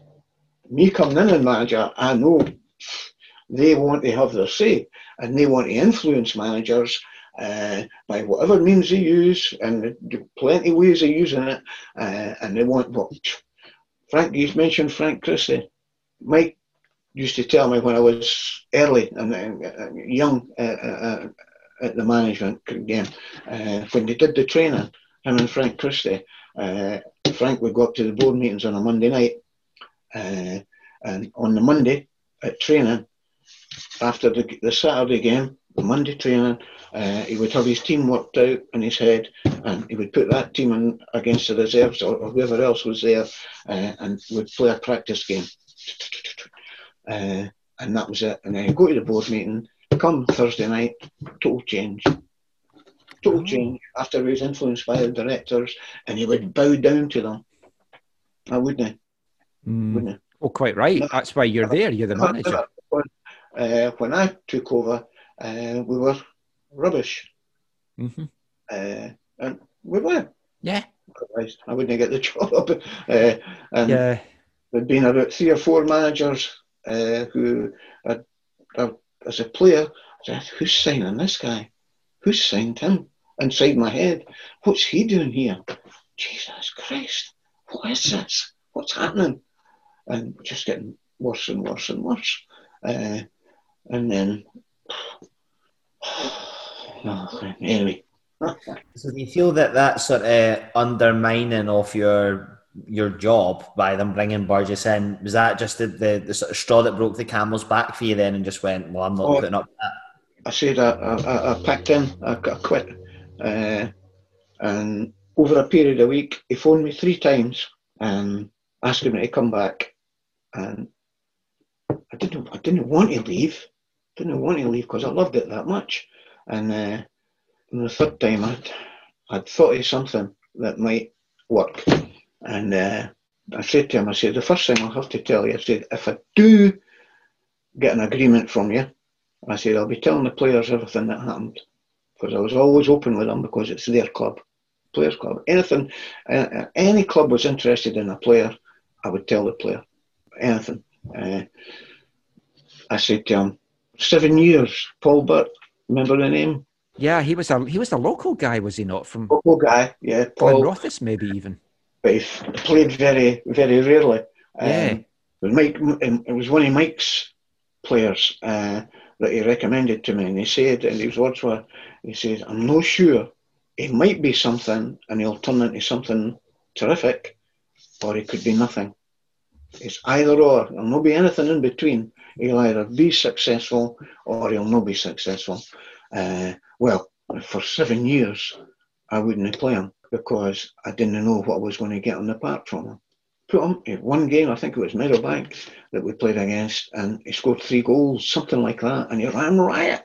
And he was terrific. And I grabbed the hold and said, "Come on, how can you not play like that all the time, you know?" And he just shrugged his shoulders. And he just didn't see eye to, in the end of it, he didn't see eye to eye. And he was the most fine player. He did. I sent him to the reserves. I got changed with the reserves. He'll be there all the time. The directors loved him to a man, and chairman especially. They were tried to get me to play him, and I did try with him, but then I knew I wasn't getting anywhere, so I just gave up. But I tried to move him on to other teams as well, like the other 3 Fife clubs. I would do that for a player swap, and it got to the bit where I would do it with any player without letting these clubs know that it didn't matter who it was, I would take him and try and work with him. So it came to that bit, and I said to him, I said, okay, the deal's this: if you want me to come back, you release Paul Burt, and I get to tell all the players exactly what's went on here, and you never ever do it again. If you see a player, you let me know. And I said, under these circumstances, I said it's not been good. It's not going to be good for any of us, reputation-wise, but it was good for the team, good for the club. I wasn't daft. Stuart was a good player, terrific, and he came in, and he was an addition to the team, and he had a lot to offer us.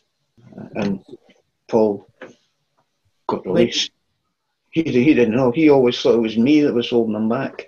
I would have freed Paul after the first season. I would have let him go, and he could have had about 6 years playing football on a regular basis with some club. But no, yeah, that's what happens. Crazy.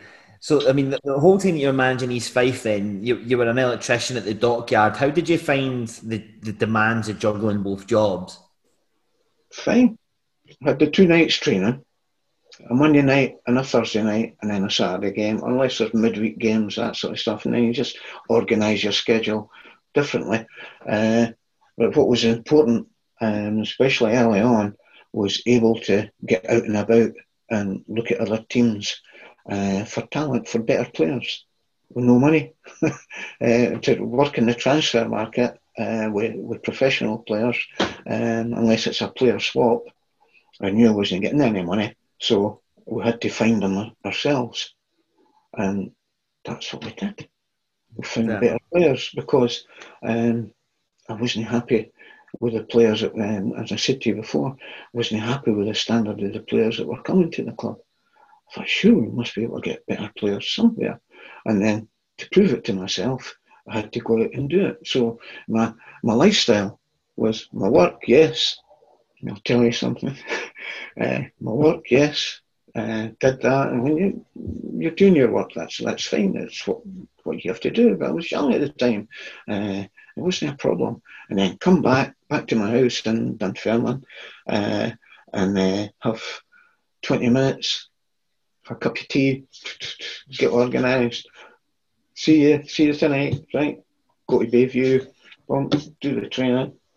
Or one of the guys had a game that I needed to see, a juvenile game or a junior game or a player, because we started looking for players at the junior level, right? To sign juniors and work our way, and always keep the juniors covered, the juveniles covered every season, because new players are coming, and the kids, the S forms, all these covered. You've got to watch all the games. So we were, and this is what, I'm not sure if people knew it or it was publicised or whatever. I don't think so. We just did it ourselves because we loved it. I loved it. Danny loved it, and Mike loved it as well. And these guys were, and Alec, I'm forgetting Alec, absolutely phenomenal judges. I mean, Mike, Gordon Jury, Jim McLaren, Davy Kirkwood, Danny, Paul Hunter. And when I was away for the club, Danny got the centre forward that went for about £200,000. Yes, Stevie Ferguson. Yeah, the one that went to Spurs. Yes, it was Danny that found him. He saw him and recommended him to go and see him and sign him, and that's what happened.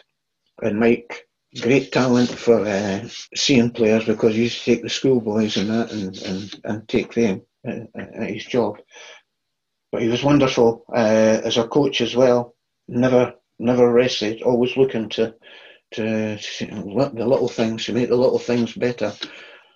We had a back four that we could trust, a right back, a left back, and right back getting forward and coming back, and being a good defender. You could read what was happening in the game. When the game's coming down the opposite side, he can't be standing away wide. He has to come into the box to help the centre halves and the goalkeeper, right? And then exactly the same the other side. The right back's out wide, taking care of the danger. The left back's got to come in and be beside his centre halves and his goalkeeper, just to extra cover. And if the ball gets played into the middle, then switched out, he's got to get out and he's got to come in, work that till you get possession of the ball. And then these two fullbacks, right, looking to get released. Right, released. They're not getting the ball, passed out to his feet. The ball's getting passed out in front of him, so he has to run onto it, and it kills the centre forwards. 4-4-2, two forwards coming chasing after them. Don't do it. If the ball's played in front of the guy, he's on it, he's running, he's at pace, he's doing it. He's not standing waiting the ball coming, and so's the centre forward coming. He's coming as well to take the ball off him. But the centre halves, Stuart Burgess and Jim McLaren, drilled into passing the ball in front of Brian Jenkins. Off you go. And while at the same time that's happening, the midfield four, as a four, go forward, leaving a huge space for the back four to work their stuff and release one of the full backs. So there's space to work in, and it's not four that they've got in defence, it's five. The goalkeeper, they could use Gordon, because Gordon was good with his feet, to take care of the two forwards. Things like that, coming up with things like that. The players wanted to come to training. Our disciplinary record, where we had our team, a strong team, was the best in Scotland. We never got any bookings. We we've got very few bookings and very few sending-offs. All the players wanted to play for the team. I'm serious, I'm telling you the truth. Well, that changed after you left when Billy Brown came in. But they did it themselves as well. We had players like Gavin and Brian Jenkins and Graham Hutt. Zico is still, for me, like we do a thing where we're picking our all-time East 5 players that we've seen. And so many of my team are actually from your 84 to 87 era. And Zico's in as left back for me. He was just outstanding. He was terrific behind the scenes. He was one of the players. He was a joker, but a good joker, no cruel or anything like that. He was genuinely funny, but he wasn't there to mess around. He was there to play and play well and play hard. And if anybody wasn't, was these three guys, you know. Well, like if you mentioned Mike Marshall there, and we've talked about him a few times now. For me, I think back to your time, and it's like Brian Clough had Peter Taylor, you had Mike Marshall, and you went together to Falkirk and stuff as well. What was it about the pair of you that worked so well together? Mike wouldn't swear, but he was intelligent, nice, which I think to some players would go against him because he spoke proper, he understood how the game was played, and he would be always thinking of how to improve. What do we need? The slightest, I'll give you two examples of the slight details that transformed the club. Biggest thing of all, we played Hearts at Tynecastle, and I was playing the cup. I was playing in a game myself, in the cup, and Big Sandy Clark and John Robertson, they were playing. And I came off the park and I said to Mike, I never had so less time on the ball in that game than compared to other games. He says, and he looked at me and I said, as soon as he got the ball came to me, he said, they were putting pressure on me, and that was the forwards tackling the defenders. I said, wasn't it right? I said, but we were lucky to get away with it. And he said, imagine if the whole team did it.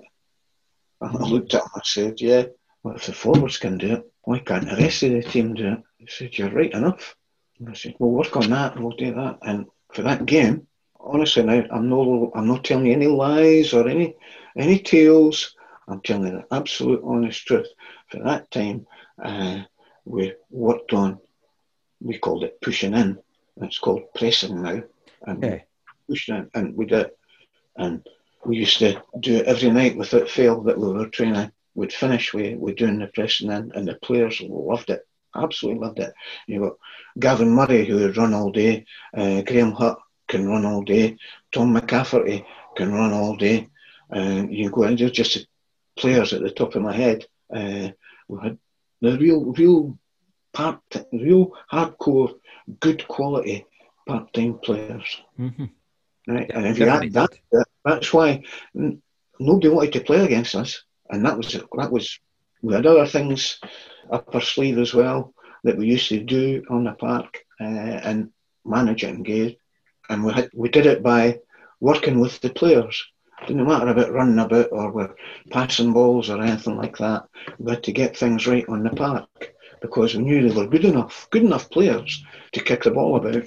We needed to get them set up so that when things happened on the park, they knew that they could do other things like goalkeepers would pass the ball out short to one of the full-backs at the side.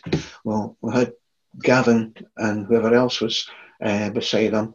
He would organise himself so when the goalkeeper took a by kick, it would be, the goalkeeper was taking it for the right-hand side, his right-hand side, the goalkeeper, Gavin, would be in between the centre-half and the left-footed centre-half, and the other forward would be between the left centre-half and the left-back, right? But ready to move as soon as the goalkeeper touched it, as soon as he drew his leg back to pass it out to the right-back.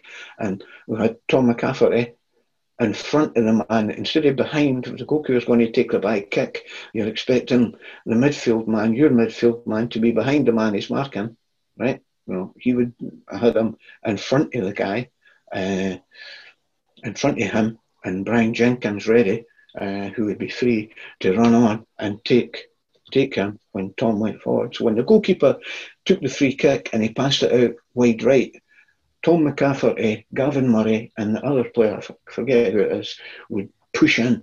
And wee Tam was the best at it of all. He was fantastic. He was a great little player.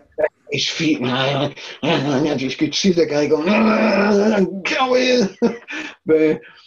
And the amount of times we won possession of the ball in deep places like that, and we're on attack. Yeah. We used to do things like that I know myself, only Roy Barry had started to work on things to try and help us to create chances. But I always thought it wouldn't work because it was terrific what he tried to do. But it involved about 4 passing movements, and we weren't good enough to make 4 passing movements. But he stuck with it and kept on trying. He was a reasonably good manager, I would say. But no, that was what we found, that we worked on these things, and the players responded, and they loved it, and they couldn't get enough of these things. Well, I mean, over the years, we were, like, the fans wanted you back at Bayview, and once you left Falkirk, you were out the game for like 11, 12 years. I mean, you surely must have had interest in that time. Was there ever a chance of coming back to Bayview before you did in 2001? No, nobody asked me. That's it. I'm surprised at that, because it's like the fans, whenever there was a vacancy, fans would be like, when we had our online stuff, they'd be like, oh, we should get Davy Clark back in. So how did you end up coming back then in 2001? Because at that time, because you'd been so far removed, it felt like just out of nowhere that you were the guy that then came in. And it was a difficult time for the club as well. Well, what happened was Stevie had an assistant, his assistant, and I don't think, what I got told anyway, the directors didn't like him. He didn't do anything, he just stood and watched the games when the games were played. And the director said to Stevie, you need to replace, we're not happy with it. So Stevie had to do the dirty work and release the guy. And I think Davy Gorman was about the club at the time, and was he a goalkeeping coach, maybe? I think so. I think he was also he might have been first team coach as well. He was definitely goalkeeping coach. Right. And he was there definitely in some form. And it was Stevie, and Davy said to Stevie, it's all about Davy Clark. And Stevie said, okay. And Davy said he would phone me and ask. And that's why he phoned me, and I said, aye, I'll come back. Gladly. I mean, when you came back then to take over after Rab Shannon moved on, and did you ever have any doubts about coming back that second time because of what you'd done before, in case it did tarnish your legacy a little bit? No, that wouldn't bother me. Just, I was keen to do it, and I enjoyed it.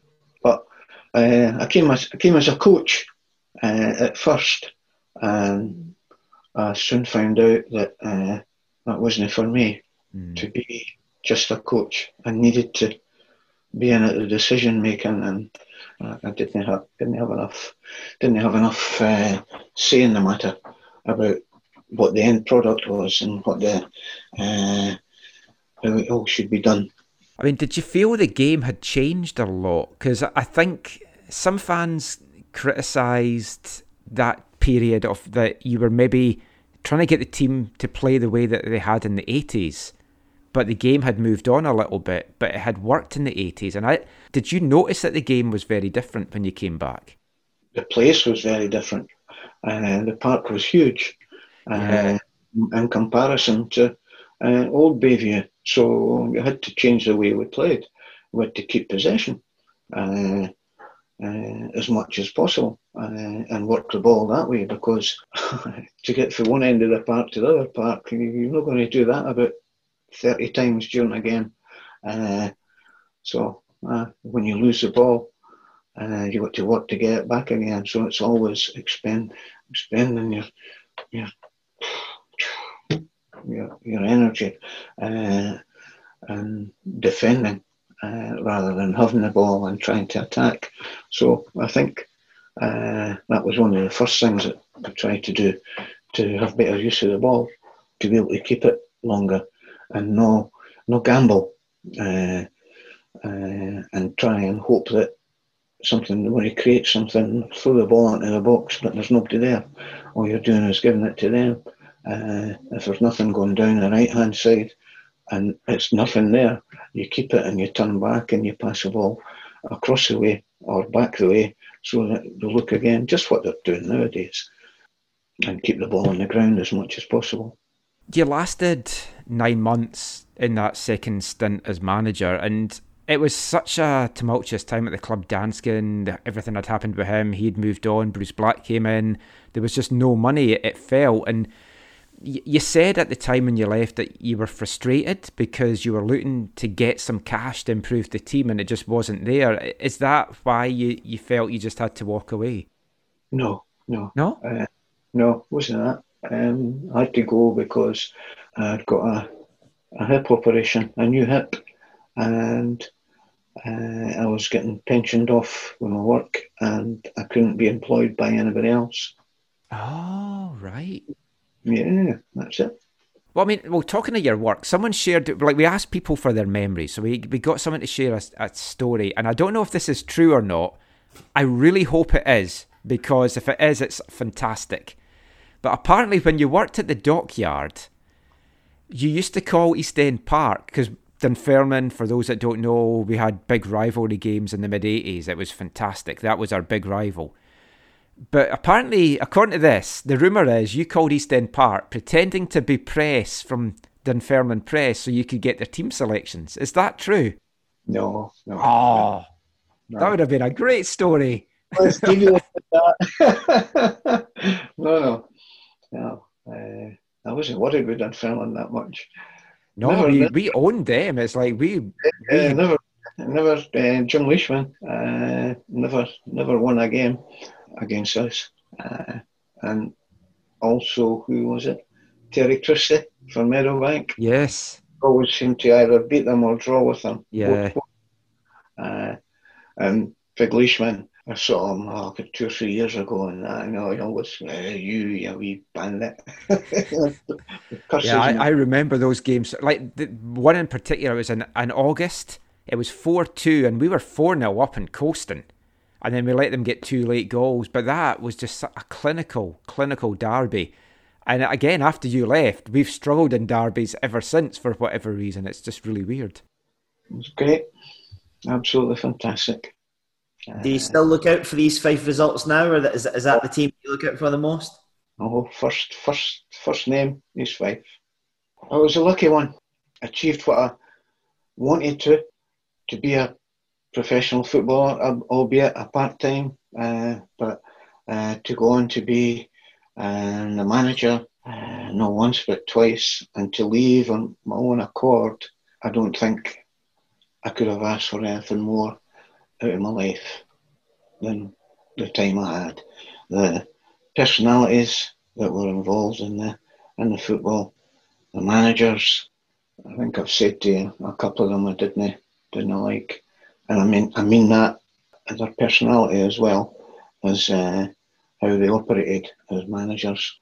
But I have no complaints. I can have absolutely no complaints about the players played for me overall. And I'm just saying all. And out of that all, there'll be 2 or 3 that didn't agree with me or couldn't see eye to eye sort of thing, or wouldn't bend or conform to what I was asking them to do. They always have a little amount, but overall, what an experience. What a club to play for. Jim Philp, Jesus, he was in charge of the backroom staff. Ed Doig was a groundsman. Jimmy Fairgrieve, he had 1 good leg and one tin leg. These were the guys that They did everything behind the scenes. Washed the clothes, washed the jerseys, washed the strips, polished all the boots. Did everything. And imagine doing that. Jim Philp played for a successful team, East Fife team. I know, in the 50s. And then he comes down and then he's polishing boots of some numpty that can't even tie his laces. It's true. I know, I always wondered what he must have thought about, especially during the really dark days under Gavin and stuff. It's like the club was unrecognisable to what it was in your time, and then unrecognisable to that team in the 70s, and then the team in the 50s. But I mean, you obviously played with a lot of great players and played against a lot of great players. So we're just going to round everything off now. Lee's going to have a chat with you about your all-time 11s. I hope you wrote these down, because I spoke to your daughter yesterday and she's like, is there anything he needs to prepare? And I was like, the one thing that we ask everyone is their best 11 that they played with and their best that they played against. Do they get to know? Yeah, we'll let them know. It's the ones that don't get in. Yeah. And about, because loads of players that could possibly be in. It's really, it would be perfect to have the squad. Instead of having 11 players, 16 players. Hey, go for it.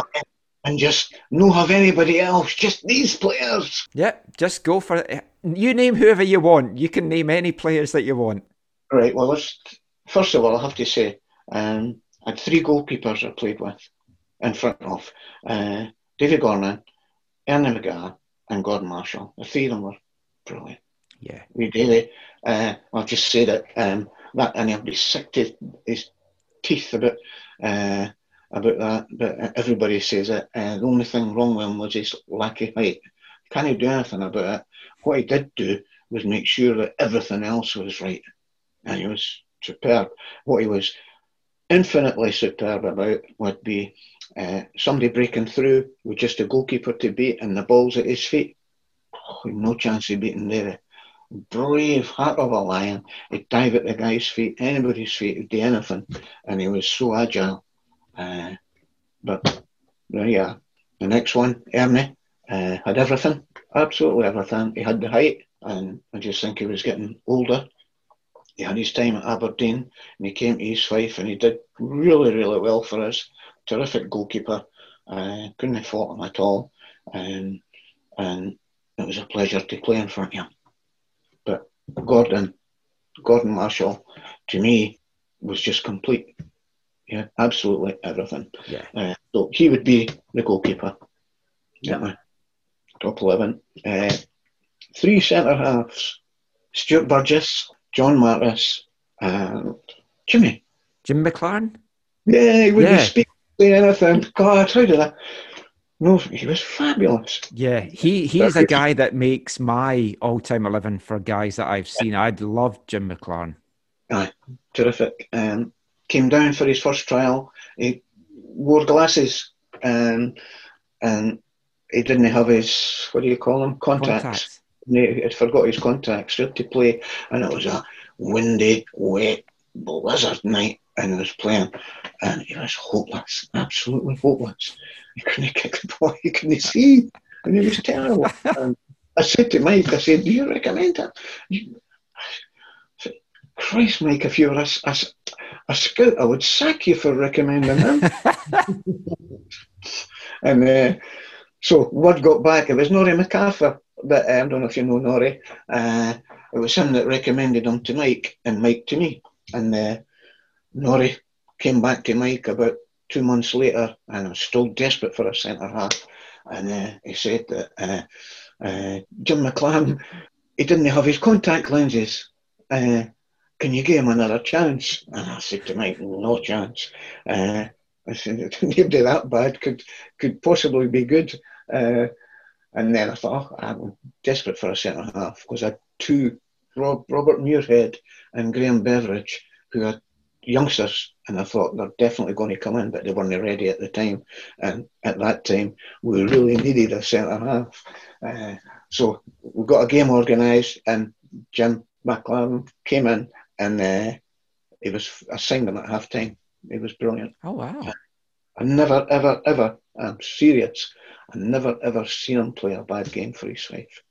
Yeah, I'd agree with that. I'm going back, testing my memory, but yeah, I just loved watching him play. Aye, it was effortless. Right, 5 in midfield.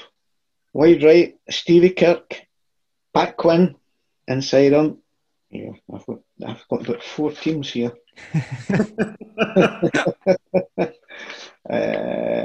Alec Ray, John Lumsden, and Tom McCafferty. Oh, yeah, have to have wee Tom in there. Okay, and up front, 2 players, Gavin Murray and Gordon Jury. Oh, interesting. My apologies to Hugh Hill, Bertie Miller, George Stewart, Graham Hutt, Brian Jenkins, Robin Thompson, and anybody else that knows me.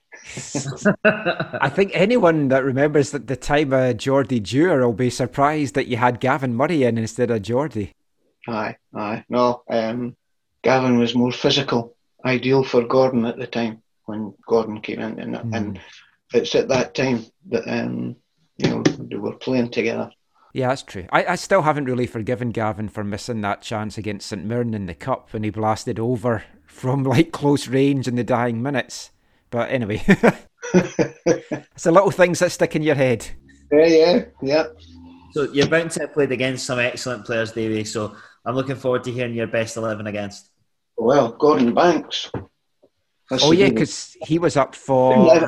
Do friendlies count? Yeah, because I know we played some glamour friendlies, or what would have been like glamour friendlies in the early 70s. So, yeah, Gordon Banks I remember being up. Well, I don't remember, but I've got the programme for it. Danny McGrain, right back. Centre-halves. Well, Jimmy Johnson has to play.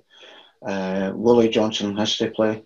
I'm talking when they're at their peak. Yeah. Well, you brought Willie Johnston into East Fife. I actually spoke to Willie out here because he played for Vancouver Whitecaps. So I've spoken to him a couple of times. He spoke so highly of you about giving him a chance to... He said that you asked him to do him a big favour, but he said he just enjoyed turning out for those 4 games. Yeah. He was finished at professional level, speed-wise, movement-wise. His legs were just gone. And it was sad. I was so excited because I thought he was a lovely, lovely player. Brilliant player. And a nice guy as well. Yeah. And you could the amount of times he got sent off because guys, it was the only way they could stop him. Yeah. Hack him to bits. Actually, physically hack him to pieces. Because he's 4 yards away from you and he's pointing, he's going to put the ball there. And he's telling you where he's going to do it. And he does it and he goes. And the time you're turning, he's about 2 yards in front of you. Yeah, he's a cult figure out here because there was one game where he was away to take a corner. Someone offered him a beer. He downed the beer and then took the corner, and they scored from the corner. Yeah. What about other players then? Just throw out any names of players that you can remember that really stuck out. Eusebio? Oh, wow, really? Yeah. It was at Largs. We were doing the courses for the coaching under, what do you call him, Andy Roxburgh and Craig Brown. Yeah. And he had came over. I think he was interested in just seeing the place, and he had maybe heard something of it. But all the coaches were there and managers were there and that and players. And we got a game organised playing against Eusebio. We asked him if he would do free kicks, and he did about half a dozen. They had these the wooden walls, the wooden figures set up to he showed us how he takes his free kicks. He's a gentleman, an absolute gentleman. That's superb. Amazing. That's amazing. Played with Bobby Charlton. Came up for another testimonial game, and he played, and he wasn't happy. He played in the game, and Tommy Gemmell came in at half time, and it was nothing. We were playing terrible, and nobody said anything. Everybody silence in the dressing room, when we came in. I'm talking about for a good minute and a half, and that's a long time to be silent in a dressing room at half time, and nobody was saying anything. We're just looking at the floor, and then Tommy Gemmell said, "Thank F, we decided to play it tight." We were getting beat 2-0 or 3-0. That's what it was. And everybody laughed. That broke the ice, and everybody laughed. But no Bobby Charlton. I got up. What about tomorrow morning when you pick up the papers and you read about the game and the score? Just get your fingers out and start playing. And then he went away to the toilet for a pee. He wasn't happy. But he played in the game, and it was Old Bayview, and played him and Nobby Stiles. And when Nobby Stiles came up, Nobby Stiles didn't play, but Bobby did. And was that John Martis's testimonial? Yes, absolutely. And he scored a goal after about 20 minutes, and then waved to everybody and ran off. He had enough. Fantastic. Jim Baxter. Oh, yeah. Jim Baxter. Him. Played against him. I was directly against him. And that'd have been fun. Oh, no. He could play. Because, you played in what was a golden era of Scottish football. Like in the late 60s, early 70s, even into the late 70s. I don't know how we didn't... Scotland as a World Cup team, I don't know how we didn't do better in the 74 and 78 World Cup, because the players that were around at that time were just immense. Aye, terrific. I'm trying to think of anybody else. Never get the chance to come up against Dalglish? Yes, aye. Yeah, Dalglish, Souness. Dalglish was, he wasn't razor sharp, speed-wise. He was fast enough, but no razor sharp. But his brain was razor sharp, and he could see things. He could read the game. Imagine taking Kevin Keegan's place and being successful. But, yeah, that was some team they had back then. I mean, just listening to your stories, Davey. I mean, I'm sure Lee feels the same. He never obviously saw you play or grow up in that era. That I always look at. Like I'm a big Doctor Who fan, and I always think your first Doctor that you see is your Doctor Who, which for me was John Pertwee. And for me, my first East Fife manager, my first team was your team. So to me, you're always like my East Fife manager. And it's like, it's just been an absolute pleasure chatting to you today, Davey. Do you ever get down to Bayview anymore? Yeah, I come down occasionally. I was going down, I'm only talking about maybe a couple of games in a season, but I'd stayed away for years and years and years and years, longer than what I should have, actually. I should have just went in and seen some of the people. Well, once all this, I'm just dropping this on Lee, but once all this gets over and it's like we can get back meeting up with people, we'd love to take you to a hospitality day at the stadium. And just thank you so much for doing this and just all the things that you've got in the club. We'd really like to do that. I was very nervous at the beginning, but you've made me. I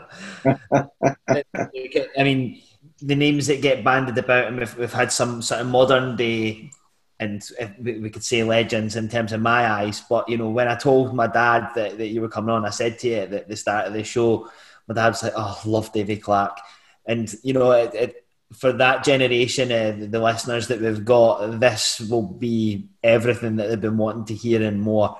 And it's been an absolute pleasure. Thank you very much. You're welcome. Thank you. Thank you, David. I had my top 3 people, and it was like yourself, Willie Brown, Stevie Archibald. So now we've got 2 of the 3. It's like I'm happy if we don't do any more interviews after this. It's like it's fantastic. Thank you so much for your time. I know that was a long chat for you. I know it's late there. Thank you so much to your daughter as well. Absolute pleasure, and hopefully see you baby soon. Right, pal. Thank you. Thanks so much, Davey.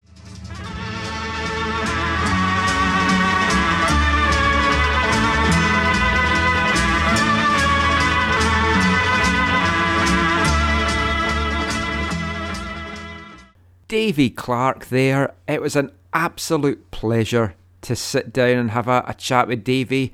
about his career at East Fife as a player, as a manager.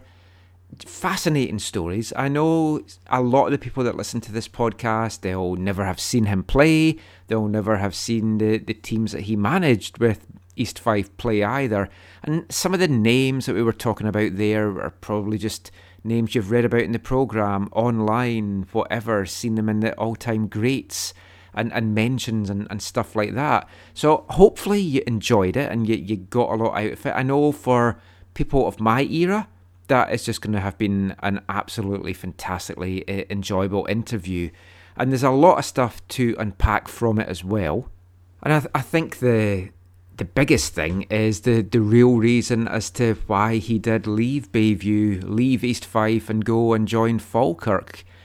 As I mentioned there at the time, as I've talked about in the show before, when it happened, it came as something of a bolt out of the blue. You were just like in shock. And it was the days before the internet, so you were just reading about it in the paper, and it's like, I can't believe that this guy that has given 20 years of his life to East Fife Football Club has now just left us towards the end of the season. And now, I mean, it makes sense. He just felt that his position there was going to become untenable because of what was happening at board level. And I think a lot of people, when they hear that, they're going to be really sad and disappointed to hear that that's been the reason that basically forced him out. Because after Davy went, that was the end of the good times, really, until Steve Archibald took over, and then we had a brief renaissance under him. But, I mean, it was horrible football for about a 10-year period once Clarkey left and Gavin Murray was there, and it took us a while to really recover. And as I said during the interview, I don't blame Davy at all for that, because when you're a boss, if a team at a higher level comes in, you've got to go for it. But he didn't want to leave. That's what makes it even sadder. He wanted to stay, but it's just things that were happening did not make that possible. It was also interesting for me to hear like how much he rated Gavin Murray as a player. He was a good striker. He did well for us as a striker. His career was cut short with the leg break, and then he became manager of East Fife, and he wasn't cut out to be a manager. Willie Brown talked about that in a previous show as well, and just really, really sad how all that played out.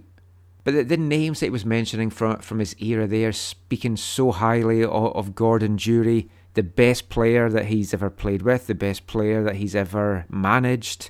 And I was lucky enough to start watching East Fife when Durie was just coming into his own. And yeah, what a player he was as a young lad. You could tell that he had what it took to go on into the game. Jim McLaren as well that he mentioned there. Now Jim is still in my all-time East Fife 11 for players that I've seen. Ranked 6th in the East Fife all-time appearances with 346 appearances. And when you hear how he nearly did not join the club, forgetting his contact lenses, playing terribly, getting given a second chance that Clarkey had to get talked into. I talked about it's a case of what ifs. Like, what if had East Fife gone up that season when they were pushing? What if Jim McLaren had never got that second chance? Where would he have ended up? And look what East Fife would have been missing during that time. Football's just wonderful for stories like that. And like going back to the 70s, that promotion winning team, the Pat Quinn team. Just, it was great to hear Davy speak so fondly of his time at East Fife. I hope he becomes a more frequent visitor in seasons to come. Let us know what you thought of the interview as well. If you enjoyed it, what you took from it, let us know on Twitter at glorydaysofgold. Send us an email at glorydaysofgold@gmail.com. Also, when you're hearing Davy talking about how Jim Baxter had his fingers burnt, he felt, in the early 70s with investing in the club, not getting the results, and then for him, that was the end of the investment. And it told, you saw that on the pitch for years to come. I dug out the other day, I've got a chat I had with Jim Baxter at one of the old Leavenmouth East Fife Supporters Club meetings way back in the day. It's on cassette. I'm going to try and get that put into kind of MP3 format. And one of the shows maybe where we've got a quiet week or we don't have an interview or something like that. I'll bring you some of these old ones because I found a couple of others as well. Jimmy Bone, Gavin Murray, Ken Steed, if anyone remembers him as well. So I've got some of those to come. Also, talked about Willie Johnston there. I have had the pleasure of chatting to Willie Johnston twice on his visits to Vancouver when he's come back to the city, where, as I mentioned, is a bit of a cult figure here. So again, on some of the future episodes of Glory Days of Gold, I will dig those interviews out for you, where he's talking about Scotland, Scottish football, a little bit chatting about his time at East Fife as well. If you don't want to wait until then, if you just Google the AFTN Soccer Show, that's my Canadian show, and type in Willie Johnston as well, you'll find the episodes that we've had Willie on. But I hope you enjoyed it. I definitely want to do more interviews with some of these older guys. And as we've said in previous shows, if anyone's got contacts for guys in the 70s, the 60s, the 80s team as well, would really love to speak to Gordon Marshall. That would be another one now. Going to obviously have to revisit my top 3 players and managers that we can get interviewed on the show. Ticked 2 of my top 3 boxes there with Davy Clark there and Willie Brown. Just need to get Steve Archibald, and I'm going to draw up a new top 3 as well. But talking of Willie Brown, we had him a couple of episodes ago. That one went down very well. And of course, the burning question that everyone had at the end of that episode was, would Willie Brown fancy a chocolate digestive? Well, let's find out. Anyone fancy a chocolate digestive, even though it sounds suggestive? Anyone fancy a chocolate digestive? So, Willie, if you're sitting at home and you decide to have a hot beverage, do you go for a tea or a coffee? Yeah, all day long. And do you have a sweet tooth? Are you a biscuit fan? I used to be. I've lost 3 stone, so no now. Oh, well, back in the day then, what was your biscuit of choice? Oh, my favourite biscuit would have been chocolate digestives. Oh, superb. That's the name of our section. The fact you've picked that, you've just like made my day before we even get into the interview. Chocolate digestives. The only thing is, Michael, I couldn't have put a packet down. 2 cups of tea and the biscuits were gone. Aye, sadly I know that feeling, as my dentist will testify. But so yeah, when you were having your digestives back in the day, were you a dunker? Not with the chocolate, with the plain ones, yes. That makes good sense. Anyone fancy a chocolate digestive? Anyone fancy a chocolate digestive? Anyone fancy a chocolate digestive, even though it sounds suggestive? Anyone fancy a chocolate digestive? Well, what can I say? Not only was Willie Brown my favourite East Fife player before interviewing him, before doing that section with him, to find out that Willie Brown, God himself, likes chocolate digestives, I think I can stop doing this show now. Very happy, a little bit surprised. I thought he might have gone for something like the ginger nut, because that is obviously the hard man of the biscuit world, but take chocolate digestives every day of the week. So we've not got too much to go on this week's episode of Glory Days of Gold. I'll save most of the mailbag for when Lee is back with me next week, but I do want to plug one of the sections that we're looking for contributions to, and we've had a couple of contributions so far, and that is who would be on an East Fife Mount Rushmore. Now, if you missed last week's show, what we're looking for is if you picture Mount Rushmore in the US that has the heads of 4 of the presidents of the USA, we were looking for an East Fife Mount Rushmore. Now, we thought not on the managerial side, because that's probably going to be taken care of with Davy Clark, Scott Simon, Gary Naismith and Dave Bakey. Might be wrong there, but I think that would be the big 4 on the managerial side. So we're looking for your suggestions of who would go on an East Fife player Mount Rushmore. So Scott, at Kestrel Scott on Twitter, he said his Mount Rushmore would be Henry Morris, Gordon Durie, Shagger, Paul McManus himself, and God, Willie Brown. Now, that is a hard Mount Rushmore to argue with. That's a fantastic one in my opinion. Henry Morris, Gordon Durie, definitely 2 guys that I feel you've got to look at in consideration for there. Durie, especially for what he went on to achieve. Henry Morris, though, for what he achieved at East Fife, representing Scotland, winning trophies with the club. For me, he's a definite one of the four for Mount Rushmore. Not sure if we're going to have to end up doing what we did with the AFTN all-time greats as well and do pre-70 and post-70 Mount Rushmore. Made this way more complicated for myself than I hoped for, but we'll see how we go with this. And the other suggestion that we had was from Peter at East 54, who said his Mount Rushmore would be Geordie Dewar, Davy Clark, John Martis and Pat Quinn. So obviously an older gentleman there because he's gone for players from the 70s era and four fantastic players as well.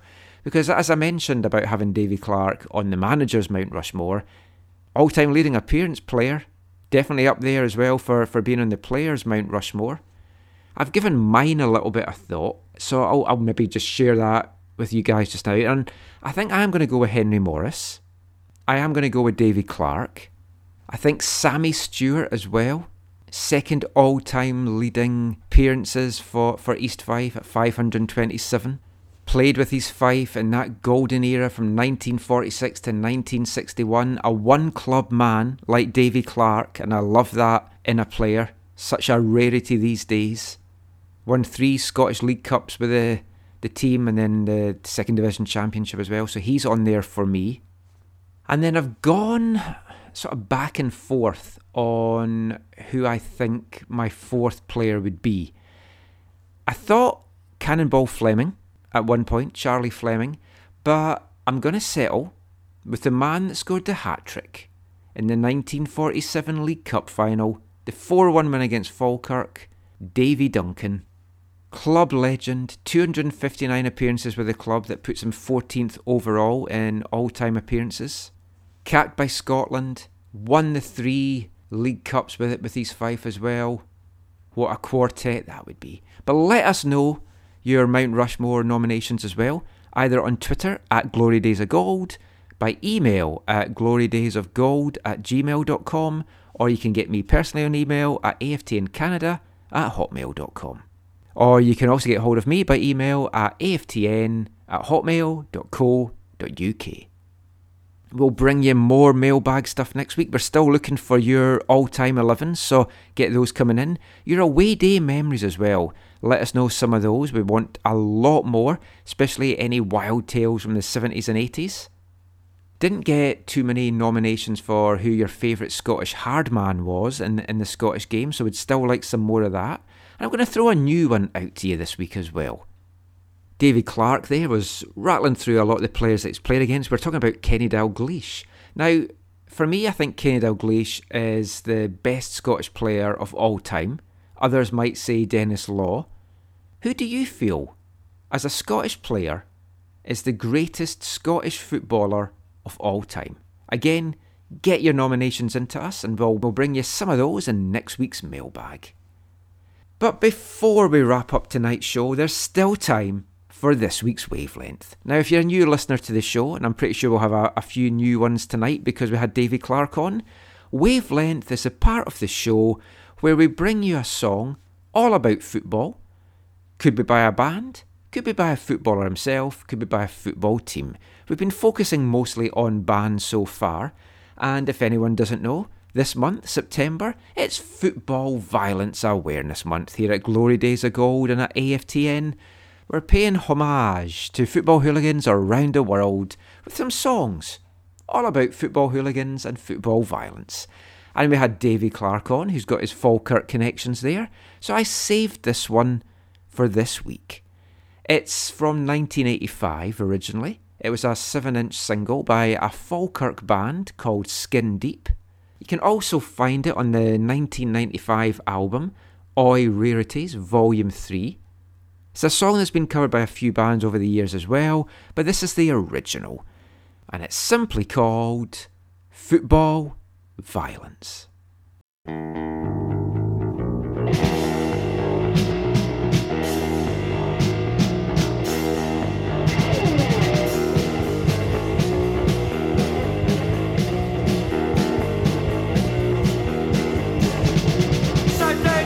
Going to town to meet me mates while I'm all around. We sit in the pub, we all get pissed. I go to the mate because we mates exist.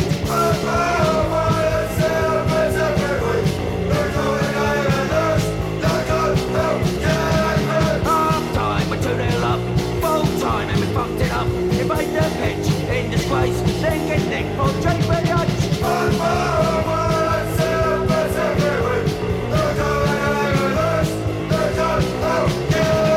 Next thing you know, you're handcuffed by a bill who lock you up. You didn't stand a chance to explain anything, so you just explain.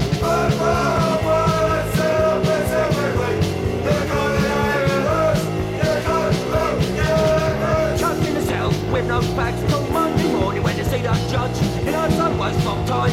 You're gonna get 3 months for backway pay.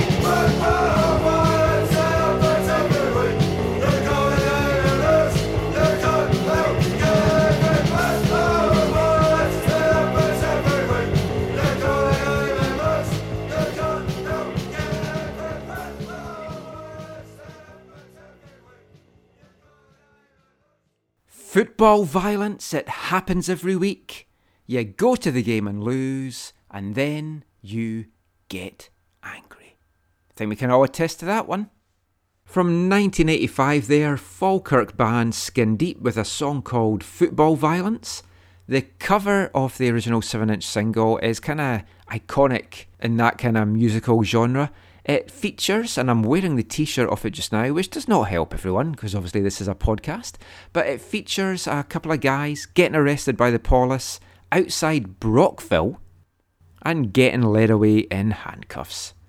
I'm sure there was quite a few battles between East Fife fans and Falkirk fans at Brockville and Bayview over the years. If you've got any good stories about that, send them along. Always love to hear those. But that is it for this week's show. Just before we go, it's time to thank this week's sponsors once again. And they are Hendry Ireland, John Scott Neal, James Smale and Tony Charletta. Thanks one and all. Thanks to everyone as well who bought the new limited run of Glory Days of Gold face masks. They proved very, very popular, and if anyone is interested in getting more or more t-shirts, let Lee know. Send him a message at Glory Days of Gold on Twitter, or an email at glorydaysofgold@gmail.com, and we'll see what we can do for you. We need a minimum number of orders to get those done, but the first ones flew off the shelf, so we'll see what we can do. Lee will be back on next week's show after his little week away. You can give him a follow on Twitter at LeeG1903. You can find me on Twitter at AFTN Canada and at AFTN website. Don't forget to check out AFTN, away from the numbers, aftn.co.uk for all your East Fife stuff. And if you've got an interest in North American soccer, Major League Soccer, Vancouver Whitecaps, the Canadian Premier League, all that and a lot more, check out our Canadian site, aftn.ca. You can also check out the AFTN Soccer Show podcast, and you'll find the links to that on the website as well. Don't forget to subscribe to our YouTube channel at Glory Days of Gold, and also our Instagram at Glory Days of Gold. And you can find AFTN's YouTube channels at AFTN website and at AFTN Canada. I think that's all the plug-in we'll do for this episode. I'm Michael McCall. We'll be back next week with another fun interview and a lot more East Fife and Scottish football chat. Until then, thanks for listening, take care, stay safe, and mon the Fife.